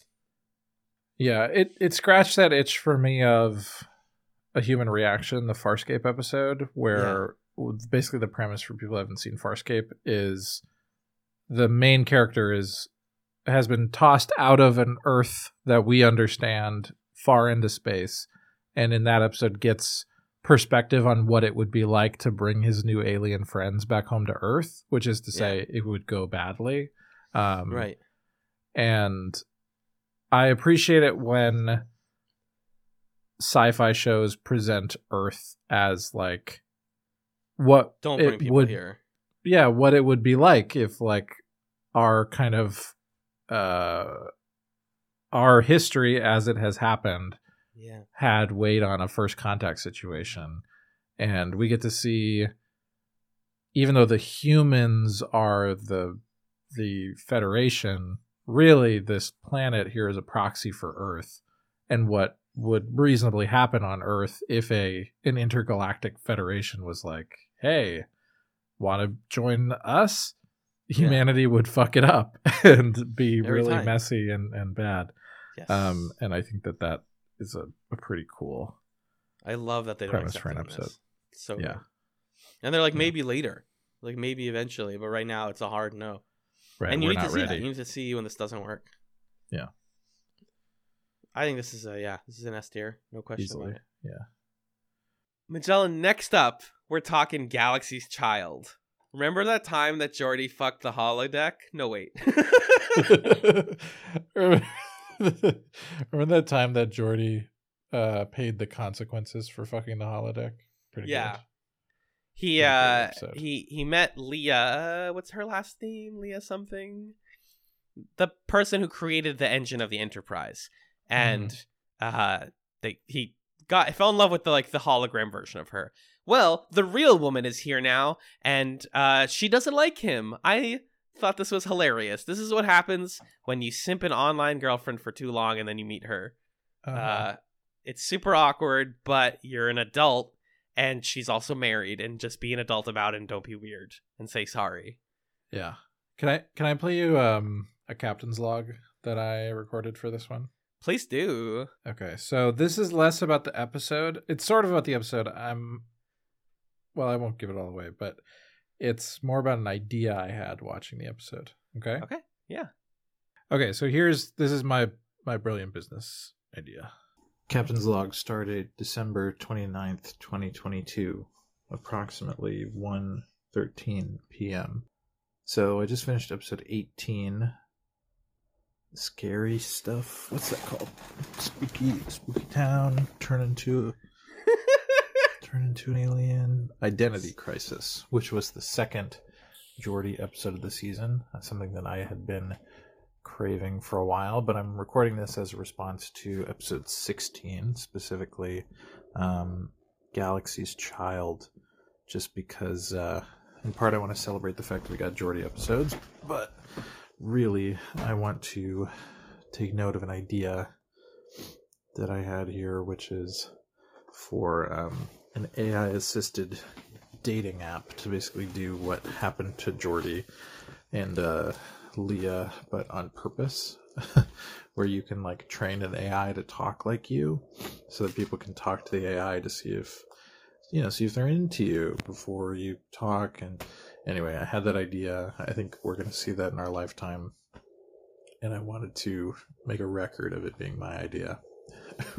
right here, inspired by Star Trek. Anyway, it looks like we're going to do some sort of a theater play in episode 19. That's kind of fun. So here we go. This is your brain on a 12 episode marathon of Star Trek in one day. It's what if dating similar to being high on marijuana or something. Yeah. Or having a really high fever while doing all of that. Yeah. Right. So that was my idea. But I was really glad that they explored the consequences of that episode, because if I remember correctly, when we watched it, we were a little like, Geordi, weird. This is weird, bud. And they address it. They do it, sort of. And then at the end, she's like, I'm sorry for getting so mad at you. Boy, I'm silly. They kind of fuck it up in the very end. But, they almost did it. And I think it's a pretty good episode. I think that the ending dulls it for me down to a high B. But I'm glad she stayed with her husband. Yeah. A lot of B's right now. Let's get some higher up stuff, man. Not the next one. Galaxy's Child is a B. I'm just putting that there. Yeah, not the next one's not. I don't think much higher than a B, but I want to talk about Night Terrors. What you really know about the Night Terrors? Nothing. Okay, Cuddy for you. Classic Nightmares on the Ship episode. I got no complaints about this. Everybody's having nightmares. They're all worried about stuff. They're stressing about stuff. And at first, it's like, okay, is this episode like about how important it is to sleep? And I also wrote like, wow, it's another episode that shows us how easy it is to just knock out the Enterprise.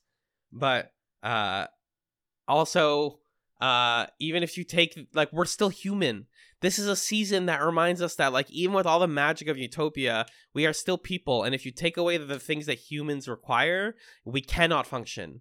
Like, even on a perfect futuristic ship, if you sleep deprive people, they're not going to be able to do anything. Data's the only one here who can fucking pilot this ship after everything goes bad.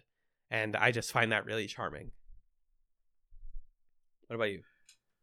Yeah, this is one where I think season 4 at its worst is episodes like this, where it starts off just really tropey. We've seen a million shows do suddenly everybody's tense, or suddenly everybody's being mean to each other, or whatever. Like any procedural show from the 90s to the aughts, I'm certain has an episode where everybody's snapping at each other and feeling paranoid for whatever reason. But the season 4-ness of it is, we're gonna like make an interesting idea happen here, which is the stuff where Troy is in her dreams communicating with this other alien species whose like telepathic signals are messing with people's REM sleep, and they're able to have this exchange of information where they shoot the elements they need to into the space gap to create an explosion. And like, that's a cool concept that I think they pull that off pretty well. So that for me is what, for many episodes like this, save them in season 4, is like, you started in kind of a tropey place, but you really took the time to make this a new idea, which was compelling to me. So not my favorite episode, but not bad. Definitely in my lower tier of season 4. Yeah. Is this our first C? For me, it is. I guess we do know about the Night Terrors. Nothing. Okay. Acting Captain Data makes me happy. When he said acting Captain Data reporting for duty, I loved that. Yeah. Next up is episode 18, Identity Crisis. So we had to invent a Geordi friend so that he could have there are some characters in season 4 who have like a deep bench of supporting characters. Like Worf has a deep bench of, okay, let's bring in Worf's girlfriend, let's bring in Worf's nemesis, his brother.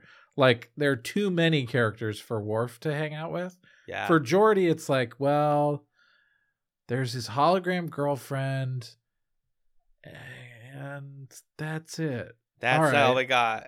So here's a new friend from his old job. And turns out everyone from his old job is dying or something. They're all mysteriously... They try to do this like found footage thing of like, oh, we found like the video where they all died and who could have been there if there's no body there.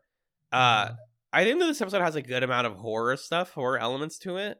I like what you said there about like Geordi is a character who he doesn't have a roster, he doesn't have a bench, he just reacts to the other characters really well.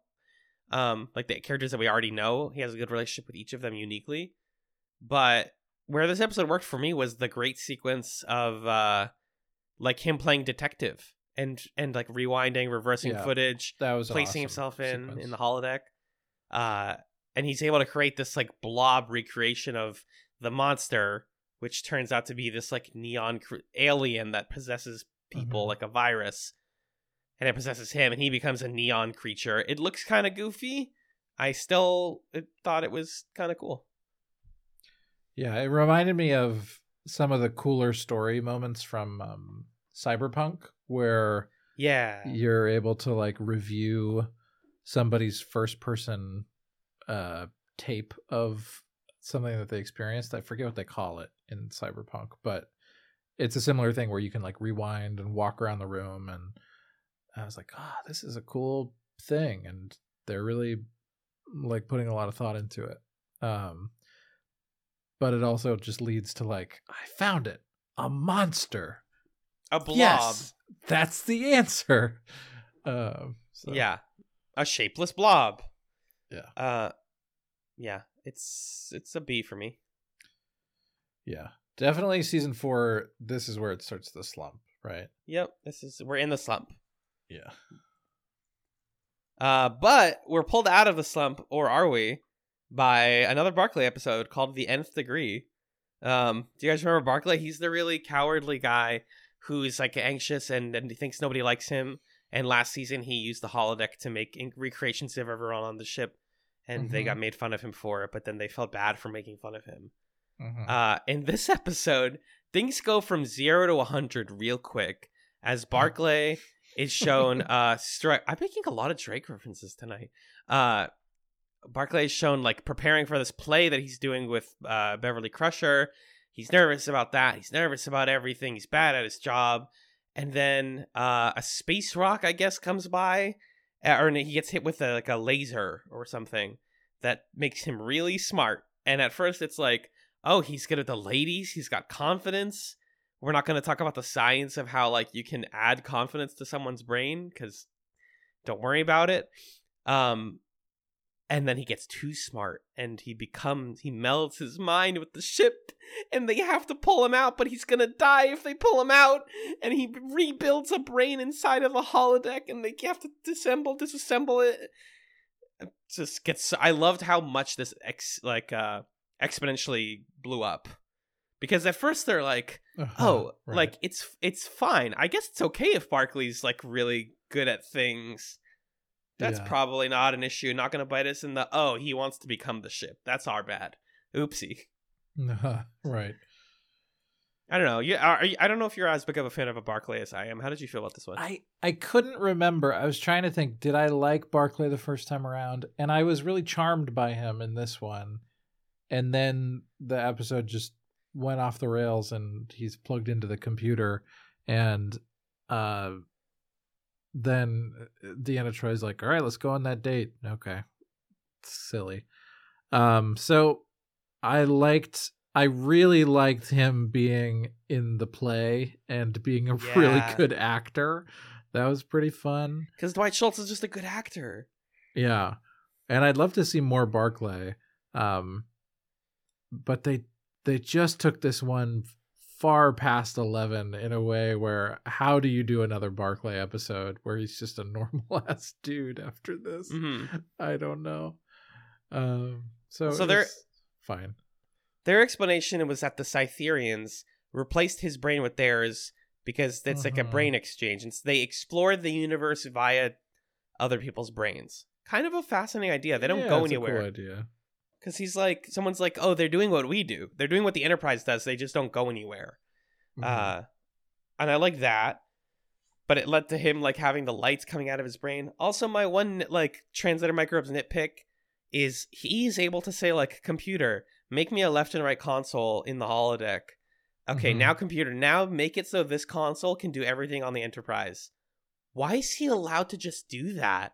Who did he get authorization? Why is the holodeck allowed to do that? Right. Yeah. What?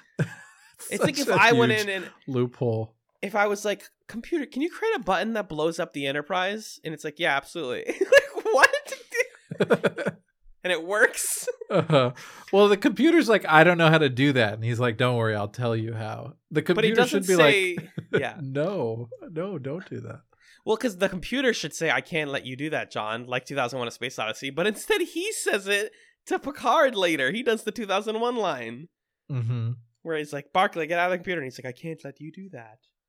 The computer is my favorite character in this season because it's so particular. Sassy, petty. And there's so many interactions in season 4 of characters being like, computer, could you do this? And the computer's like, I can't help you. You got to be more specific. Yeah. Like when Geordi's setting up the date that he thinks is a date with Leah in episode 16. Yeah. And he's trying to pick the music. What an awesome scene. So fun.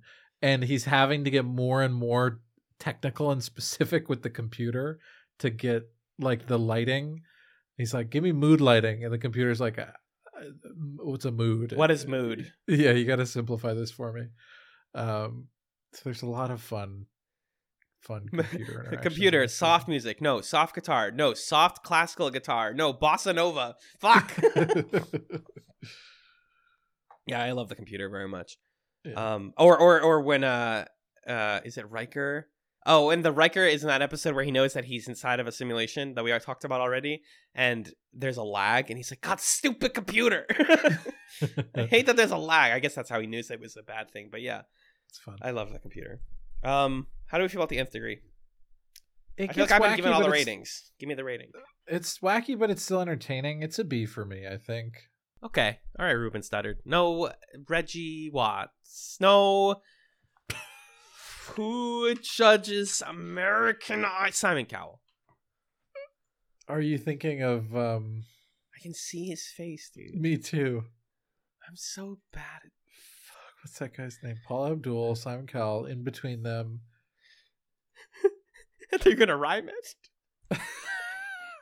Oh, do a Simon Cowell. Don't forget to bring your towel. Oh my god. Shit. Who are the original judges? We will not move forward, folks, until we figure out who is. I've got to figure this out. Originally planned on having 4 judges following the pop out. Only 3 judges have been found by the time of the audition round of the first season. Randy Jackson. Randy Jackson, my man. That's kind of a generic name. Randy Jackson. That's right. Tell me the most recent hosts, or the most recent judges. Carrie Underwood. No. In the most recent season. Lionel Richie, Katy Perry, and the third man. Luke Bryan. Luke Bryan? Okay. Oh, sure. Okay. That's a good genre spread. Whatever. Whatever. Harry Connick Jr. was a judge for like a season or something, and I saw a clip online of him giving someone feedback, and he was like really good at it. Oh. And I kind of want feedback from Harry Connick Jr. I'll ask him for it. I'll ask him to go to you. You want to talk about Cupid? I do. Hold on. Can you talk about what Cupid is about while I look up this hilarious joke I'm about to make? Sure. So, speaking of characters with deep benches, turns out Picard has got some wacky little characters that we just decided to toss into a single episode here. One of them being Q. One of them being Picard's girlfriend, I guess. The way that she's his upset. Flame. Yeah, his flame, Vash. Yeah. Who Love he that met name, on Picard's beach vacation last season. And she's here because he's speaking in front of like an archaeological committee or something. And she likes archaeology. I forget what he's there to talk about, but that's happening. Sure. And she's like, hey, Picard, give me a kiss. I want to go around and talk to everybody about you. She's like upset that he hasn't talked about her. It's like, what's the relationship here? I don't know. It's a little strange. Yep. Also, there must be there's like a noticeable age gap between her and Patrick Stewart. The problem is that it. Patrick Stewart's so hot, but Vash is like supermodel hot. Like, it's weird.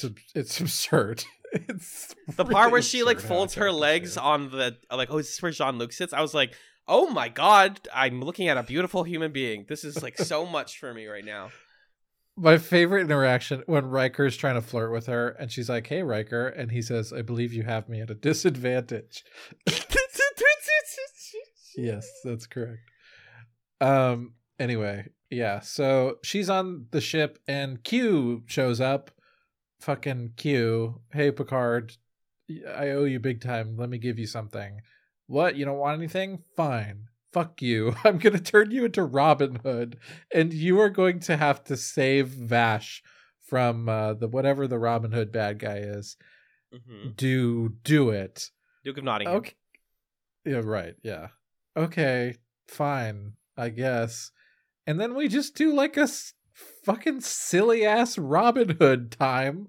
It's great. And it Great. ends. This part I liked. It ends with Vash being like, "I'm gonna go hang out with Q now," Mm-hmm. and that's Yeah. it. That's Cupid. She wants to go on adventures, and Q is going on adventures. Here's my thing. First of all, this feels like a Farscape episode where it's like we just Yeah. needed an excuse to put them in funny costumes, and it works. The part where Troy is testing out her bow and she shoots Data in the stomach is so funny. Please rewatch it, folks. Where he's just like, oh, Pretty good. she's like, Pretty good. Data, and he just is like, oh, so funny. Worf wearing his little red outfit. Me and like fandom people love episodes like this. Just give them a chance to wear stupid outfits and do nothing for 30 minutes. I don't care. I've decided I've been back on Tumblr lately in a big way. I really like Okay. Tumblr again. Okay. Yep. I can talk to you more about it off air, but What do you got? that I have become one of the premier Q Picard shippers on Tumblr right now. I love Q and Picard as a ship. Sincerely, dude. What's Because the name of that ship? there is, I forgot what it is. Q card. It's something like that. Oh my Q. god! Oh my god, Q card. Q card. Yeah. You just okay, whatever it is, I don't care. It's Q card now. No, I just love the way that Q is like, come on, be with me. I love you, and I adore you. And that like tsundere way that Picard is like, no, like that's so weird. Like, don't talk to me. But also like, oh no, you're back. Like, oh no, that's so. Don't mess with us. Oh my god, I guess I'm Robin Hood. I guess we'll do your little game. Whatever. I'll put on it. There's clearly something there. Then I'm gonna go a little bit feral here because I love it. It feels a little bit gay to me, folks. And the fact that Picard's old girlfriend leaves with Q is just it satisfies the shipper brain in me. I agree 100%. This is the Q episode that has been the least offensive to me so far. Yeah, it's just fun. Yeah. Q card is totally the name of the ship. Yep, it has a wiki page. Awesome. It has a wiki. My joke, by the way. Yeah. What was Those were good times. We had our little fights, broke it off one night. I hopped out the whip heated, needed something I could feel like I believed in, went straight for a bottle. She called me back when she was leaving. Breathing heavy on the other line. I'm standing on the block stupid. Been running from myself, but couldn't seem to dodge Cupid. Yeah. That song. I don't know that song. Yes, you do. That's Talk to You by kids these days. Oh. Couldn't seem Yeah, to dodge I Cupid do. well. Graduated yeah. and grown. Pick up the phone line. This is the most narrow casted reference. I feel like I have to explain to people what is being referenced here. There's an artist, a fundamental part of Magellan and I's friendship was him showing me in 2012 a band called Kids These Days. Kids These Days. Who no longer exists, but they had an incredible album called Trap House Rock, which you can still find on the internet, not on Spotify. It's full of samples, and it's a great rap, jazz, fusion album. It's beautiful. The best song on the album is called Talk, the number 2, You, and it features the line that I just read. There's your Jack. If you know Vic Mensa, he used to be in Kids These Days. He was the front lead rapper of Kids These Days, yes. Yeah. Donnie Trumpet, the trumpeter for Kids These Days, now works with Chance the Rapper. It's a whole thing. Great. Yeah. Everyone's caught up. Cupid, A+. It's an A episode for me. Stop it. It's an A episode. What do you mean? Stop Vash is that. basically Catherine Sakai, except good.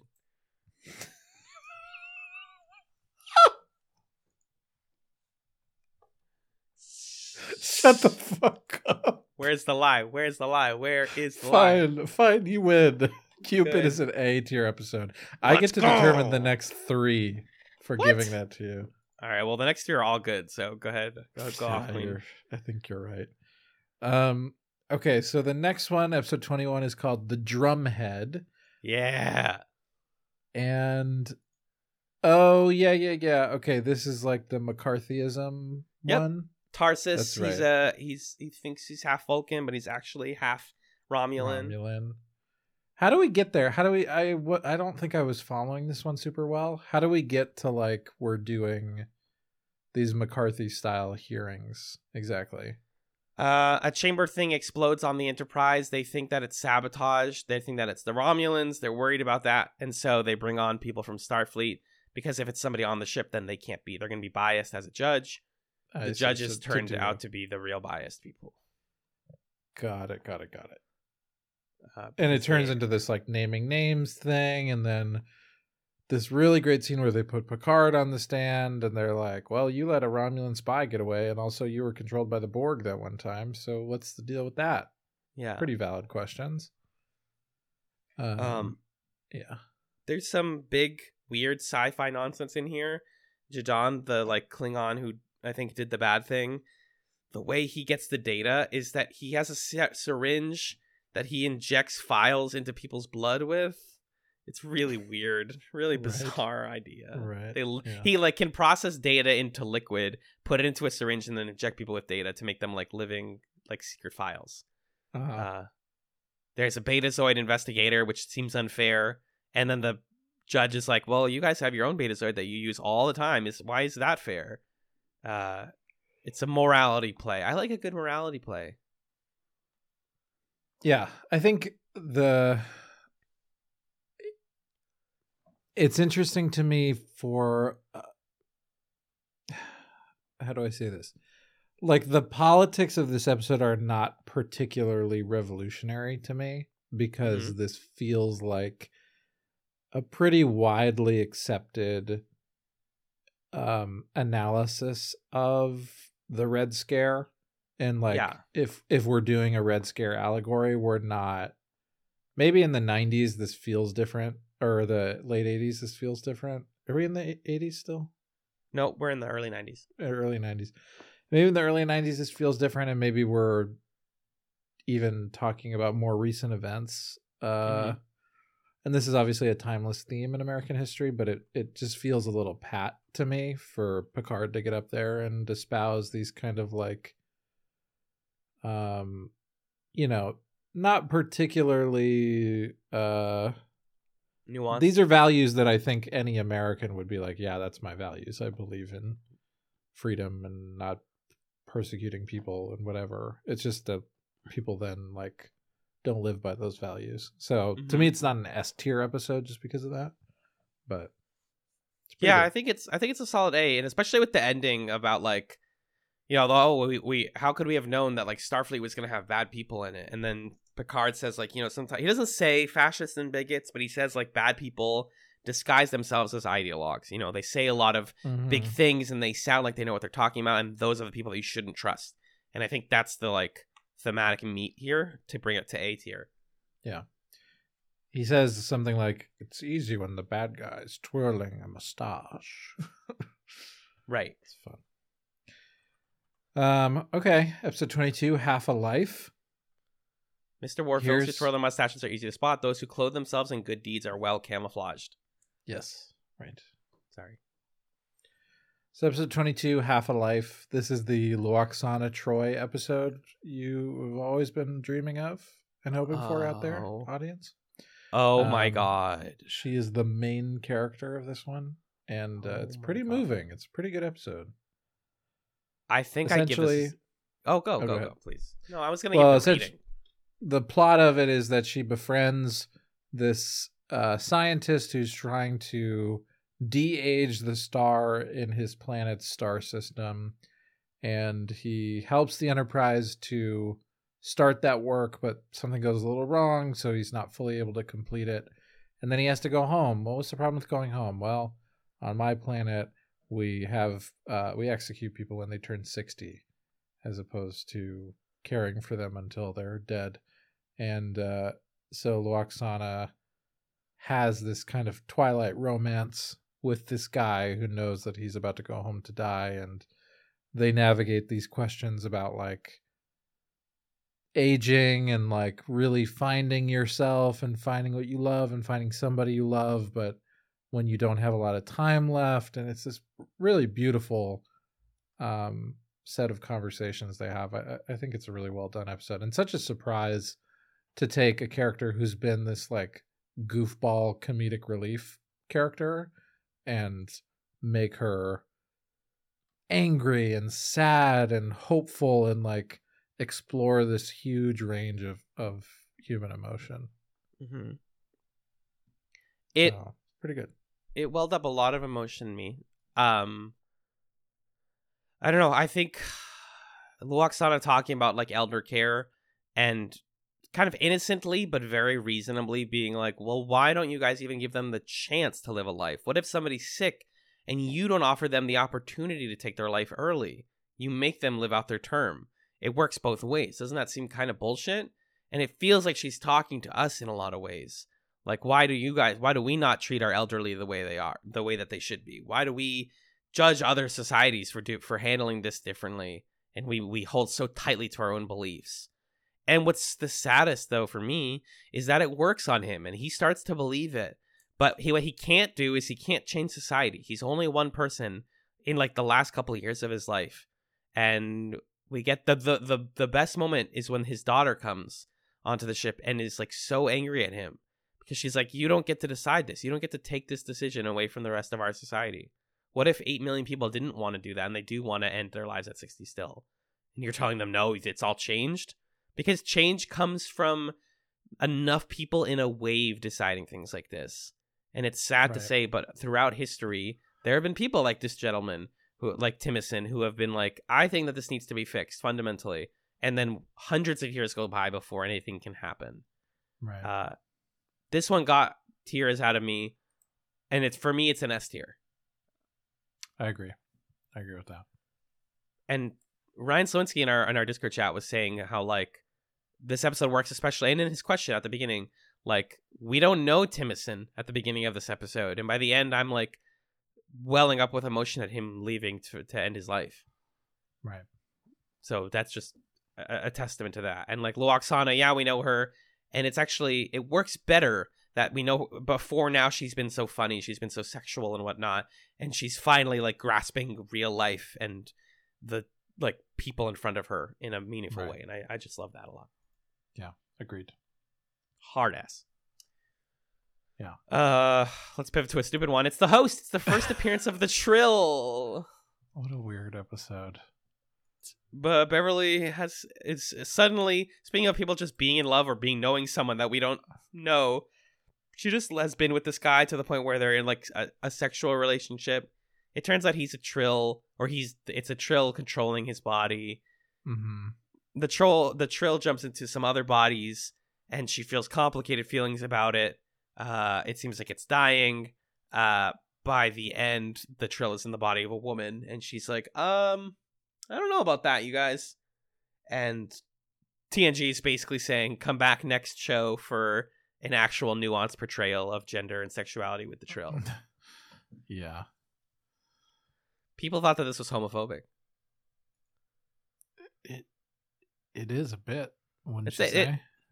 Well, I think her saying, like, I don't think I like the thing. What she's realizing is that, yes, the body is partly what she liked. That there is a physical attraction when it's in a male's body, and that's gone. And she can't climb past that. Mm-hmm.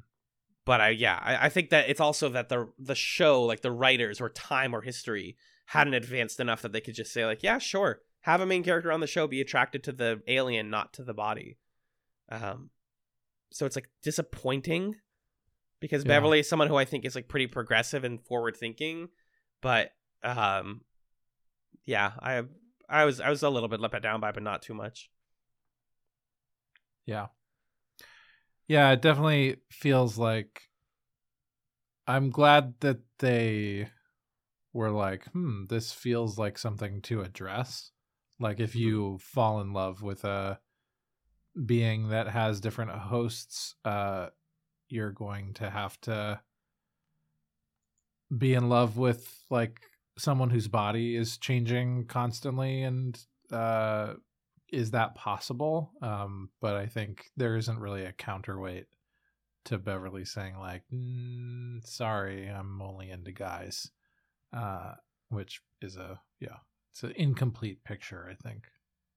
Right. I think like in today's world, there is room for like a story of a couple who starts out as a hetero couple and one of them transitions and the other one says, now my feelings for you are complicated. Because unfortunately that happens a lot. And it's something that I have anxieties about, even like as a non-binary person. I'm like, do people, when they find out about this part of me, are they no longer attracted to me because they like me for being a guy? That has happened literally recently. So I get that. And I empathize with the Trill here. But like, this feels like a beta plot line, honestly. Yeah. I mean, literally, like the Trill in DS9 are not a big slug. And also they can take transporters. They say in this episode that he can't take a transporter because it'll reassemble his body weirdly. That's not how it works. So they figured out the Trill after this. But yeah. Also, the Trill being in Riker was like kind of weird. So weird when Riker puts on the dude's weird clothes and is like hanging out. Looks like a dork. Yeah. This is like a C? Yeah. I want Crusher to have a boyfriend, but I also want it to be Picard. Yeah. Or Troy. Anyways.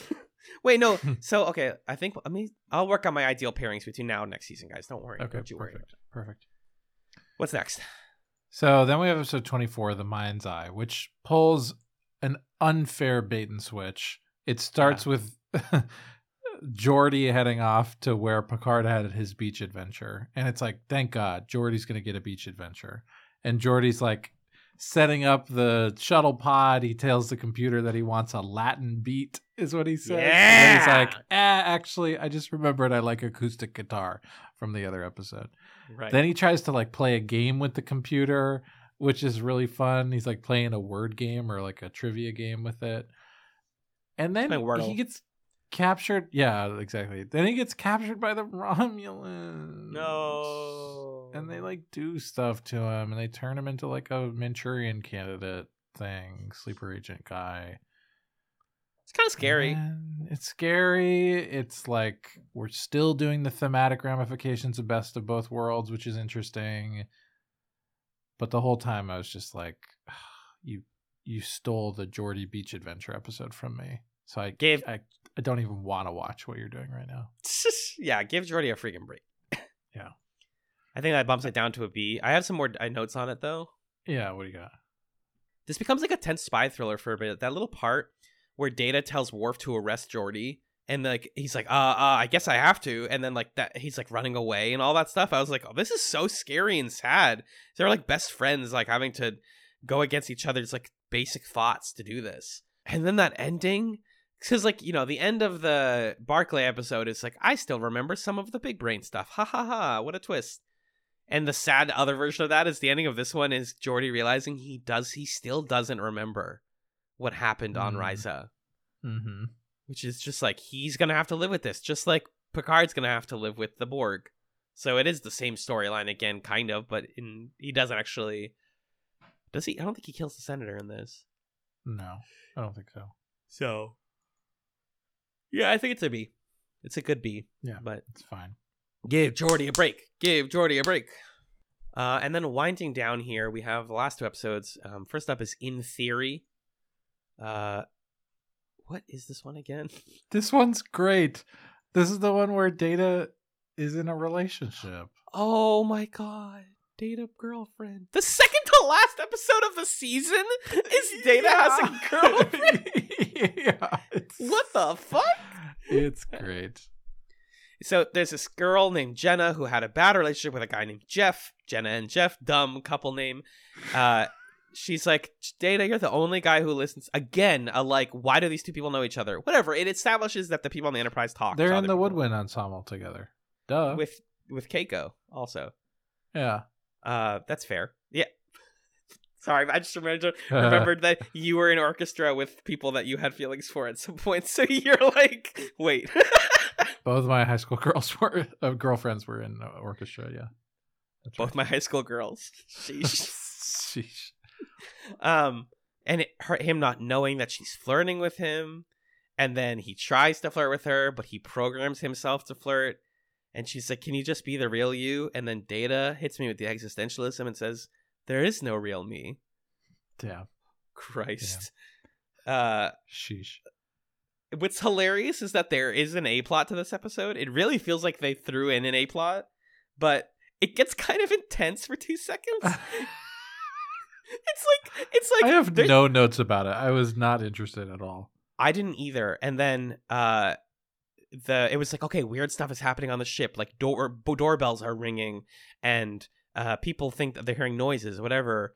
But then a woman falls through the floor and dies. Like she clips through the floor like it's a video game and dies. Right. And you're like, Ugh. what? I read that 2 things about this episode, 2 trivia. 1, this episode was inspired by the female fandom falling in love with Spock. Because they always said, I could fix him and I want to fix him. And so they said, what if a girl got with the emotionless character? Huh. And they could let her be the female self-insert. I think that works pretty well. I think it's sad to say that, yeah, the similar things would happen with Spock, although he can express emotions. So it's not the same thing. Right. Also, this episode was directed by Patrick Stewart. Really? Yeah, he directed the Data romance episode. That's awesome. I love the montage at the core of this where Data's going around asking everybody for advice is so good. Best part of the episode. Yeah. Basically the way it goes is he goes to Guinan and Guinan's like, whoa, this is weird. He goes to Geordi and Geordi's like, I'd love to give you advice, but I'm Geordi. Then he goes to Troy and she's like, and then Worf is like, make sure that you are like take care of her or I will beat you up. Yeah. Riker, after Data goes to 4 different people who are like, Riker's like, yes, dude. Hell yeah, dude. Go. Fucking go for it. Get it. I love the way Picard brushes it off where he's like, yes, I've heard you've been asking people about this. Look, I'd love to talk, but I'm busy right now. But definitely would love to talk. I gotta go.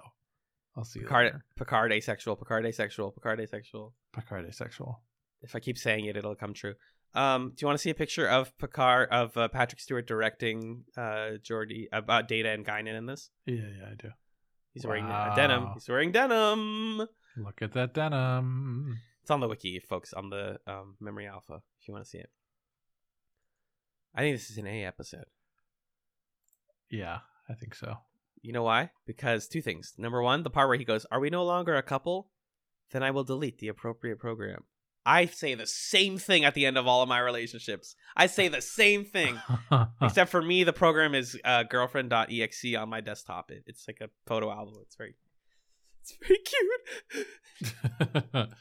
Also, did we talk about how Data has a cat?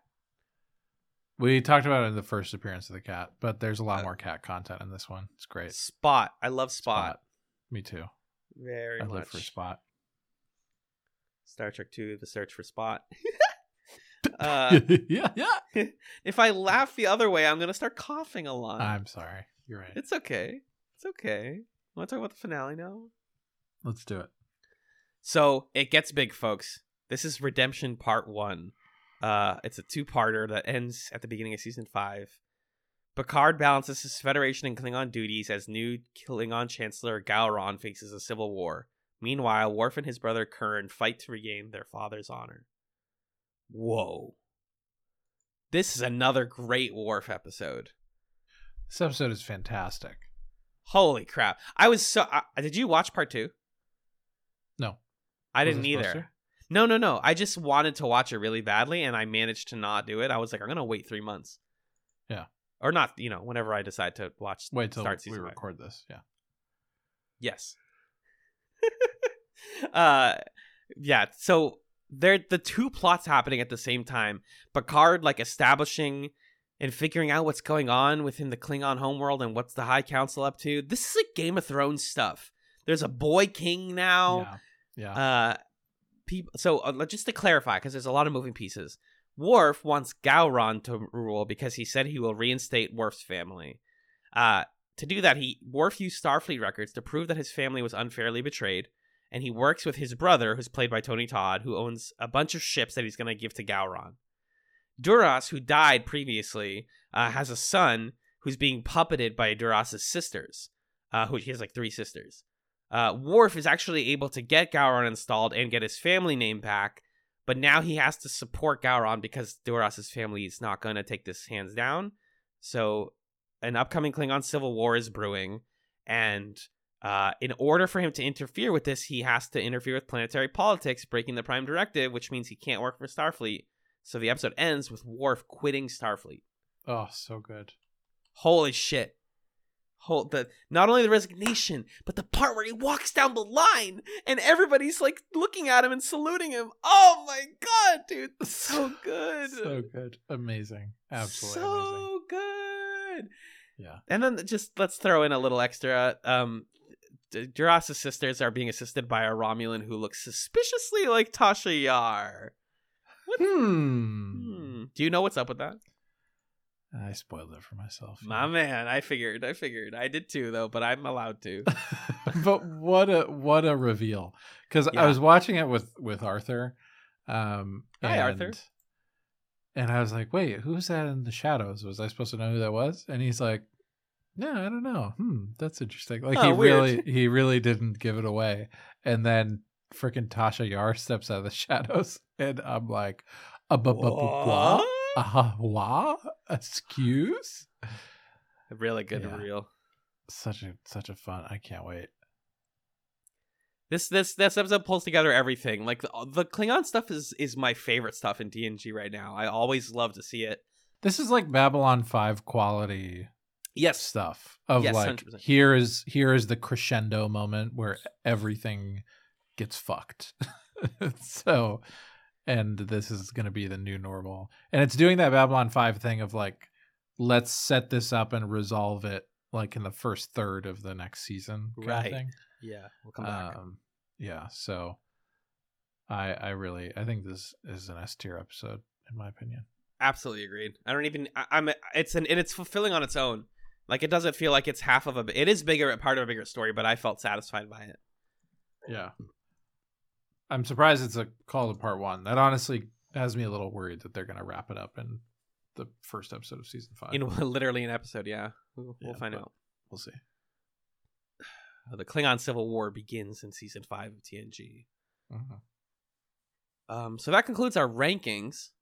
Can you tell me at least our S tier episodes? Yeah, I can give you everything. Okay. So our C tiers were Night Terrors and The Host. Mm-hmm. At B, we have Brothers, Clue, Data's Day, Devil's Due, Suddenly Human, Legacy, Future Imperfect, Final Mission, Galaxy's Child, Identity Crisis, The Nth Degree, and The Mind's Eye. A tier, The Best of Both Worlds Part 2, The Lost, The Wounded, Cupid, The Drumhead, and In Theory. And our S tier episodes from Season 4 of Star Trek The Next Generation are Family, Remember Me, Reunion, First Contact, Half a Life, and Redemption Part 1. Those Love are it. some nice episodes. And just to put a fine point on this, you compare this with Season 3, our rankings there. Mm-hmm. Season 3, we had 1 D tier episode. No D tiers in this one. Nothing below a Mhm. C. Season 3, we had 1, 2, 3, 4, 5, 6, 7, 8, 9 C tier episodes. Ooh. So things are on their way up. We've doubled the number of S tier episodes. We've added 1 A tier. We've vastly increased the number of B tier episodes. So season 4 is, just by the numbers here, in our opinions, much better than the ones that have come before. Which is pretty fun. Yeah. Yeah. Yeah, it's definitely the best season so far. I think it's still like, if you were to ask me to order the seasons, I think it's 4, 3, 2, 1, honestly. It's just been linearly better. I think so. Yeah. I'm looking at episodes from season 5, just like that, just titles and things to get Mhm. excited about. We're gonna get a new character, a new Enterprise member next season. Mhm. We are gonna get a couple of really great 2-parters, continuing some plot lines that we already know and love. And there's a big chunk of this that I haven't really heard of. I think of the back third. And then Iborg, which is another Borg episode. And the second to last episode, The Inner Light, considered by many to be the best episode of TNG. Okay. I'm excited. I think I've seen The Inner Light. That might be one of the ones where someone was like, you gotta watch this one, dude. It's like if you never watched that's TNG. the one where Picard does the flute. Yep. Right now, it's the one where Picard does the flute, and in 3 months, we're gonna be like, the one where Picard does the flute. Just through tears. I can't wait. Yeah, I can't wait either. So we will be back. Let's see. This is releasing in January. So is that April? Yes, it'll be the first week of April. Yes, but assuming scheduling works out. We're going to try Uh-huh. to come back in 3 months and talk about TNG Season 5. If you have... Let's take it to the plug zone. Yeah? Let's do it.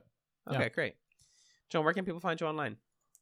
You can find me on another podcast called Super Smash Echoes that I do with my friend Justin, where we play video games related to the Super Smash Brothers franchise. Super Smash Echoes. What about you? Scanlinemedia.com. I'm on a couple of podcasts over there. The Creature Quorum, where my friend Six and I talk about creatures like Pokemon and monsters from Monster Hunter. We rate them on their looks, vibes, etc. It's kind of a fun little comedy show. We also have Oops More Anime, where we watch an episode of Gundam every week from the new series, The Witch from Mercury. And on amaboston.org, you can find me on Talking Marketing, which comes out every 2 months. And I talk with marketing CEOs, mostly CMOs, about their craft and why they do what they do. So that's that. I can take us to the chat plug zone. Please do. If you have questions, comments, concerns about Trek chats, Star Trek in general, or chats in general, we are at chatspod@gmail.com. Our Twitter is at chatspod, while Twitter still exists. That handle is being used elsewhere in case we ever have to move places. We have a subreddit, which is our chatspod, CHATCPOD. That's our community-run subreddit. If you like the show, rate us on Apple Podcasts or Spotify so people know we exist, because we're pretty cool, I think. I hope. God, I hope. And patreon.com/chatspod is where you can give us a little bit of your coin if you want to support us, keep the lights on, help us buy equipment as we try to do really cool things in the new year. If you support us at $1, $3, or $5 a month, you get all sorts of fun bonus content like movie commentaries that people vote on, pilots that people vote on, and conversations that people don't vote on. Except sometimes I guess they could. Yeah, and then if you have the $5 tier or above, you get thanked at the end of every main feed episode. So as of today, our $5 tier includes Arthur, Jen, Justin, Kat, Lee, Magellan's mom, Marcus, Michael, Nick and Pat of the Brothers at Infinite War, Six, and Stefan. All things chats can be found at chatspod.com. And if you like our main feed podcast art, it's done by Camilla Strator. She is at Camilla Strator on social media. Magellan, one more section before we end here, before we take it to the close of Trek Chats. What is your chatsum for this week? What's your recommendation for the folks to trek out? Over the holidays, I was home in our hometown, and we had a lovely annual cookie decorating experience. And afterwards, we played some games. And so I have 2 chatsums for you from that gaming experience. First, we were at the table, and we played a board game. 2, actually. One of them is called Mr. Face, and it's a cute little thing. It's kind of like a Jackbox game in a real box, where you're kind of using these physical pieces to make a face, and based on a card prompt. And everybody else is trying to trick people into picking their card instead. It's kind of like if Balderdash was interpreting a facial expression made of little plastic bits. So it's cute. It's a small thing, very easily transportable, Mr. Face. And then we played Charty Party. And this is now the 3rd time that I've seen a group of people absolutely fall in love with Charty Party. Essentially, Charty Party is Apples to Apples, Cards Against Humanity, those millions of games like that, but where the cards are the X and Y axes of graphs. And so you're trying to pick a card that creates a relationship between 2 concepts that's funny, given the shape of the graph.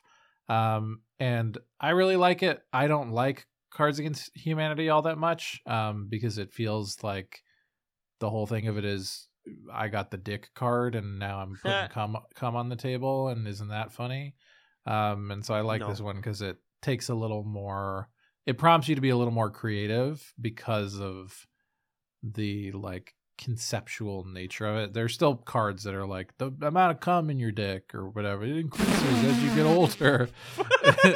It's like You can still be done with it, but it's fun. Your mom might listen to this. That's fine. Whatever. Everybody was playing the raunchy cards with my mom at the table. So, yeah, that's fair. To make her say bad words. It's true. Yeah.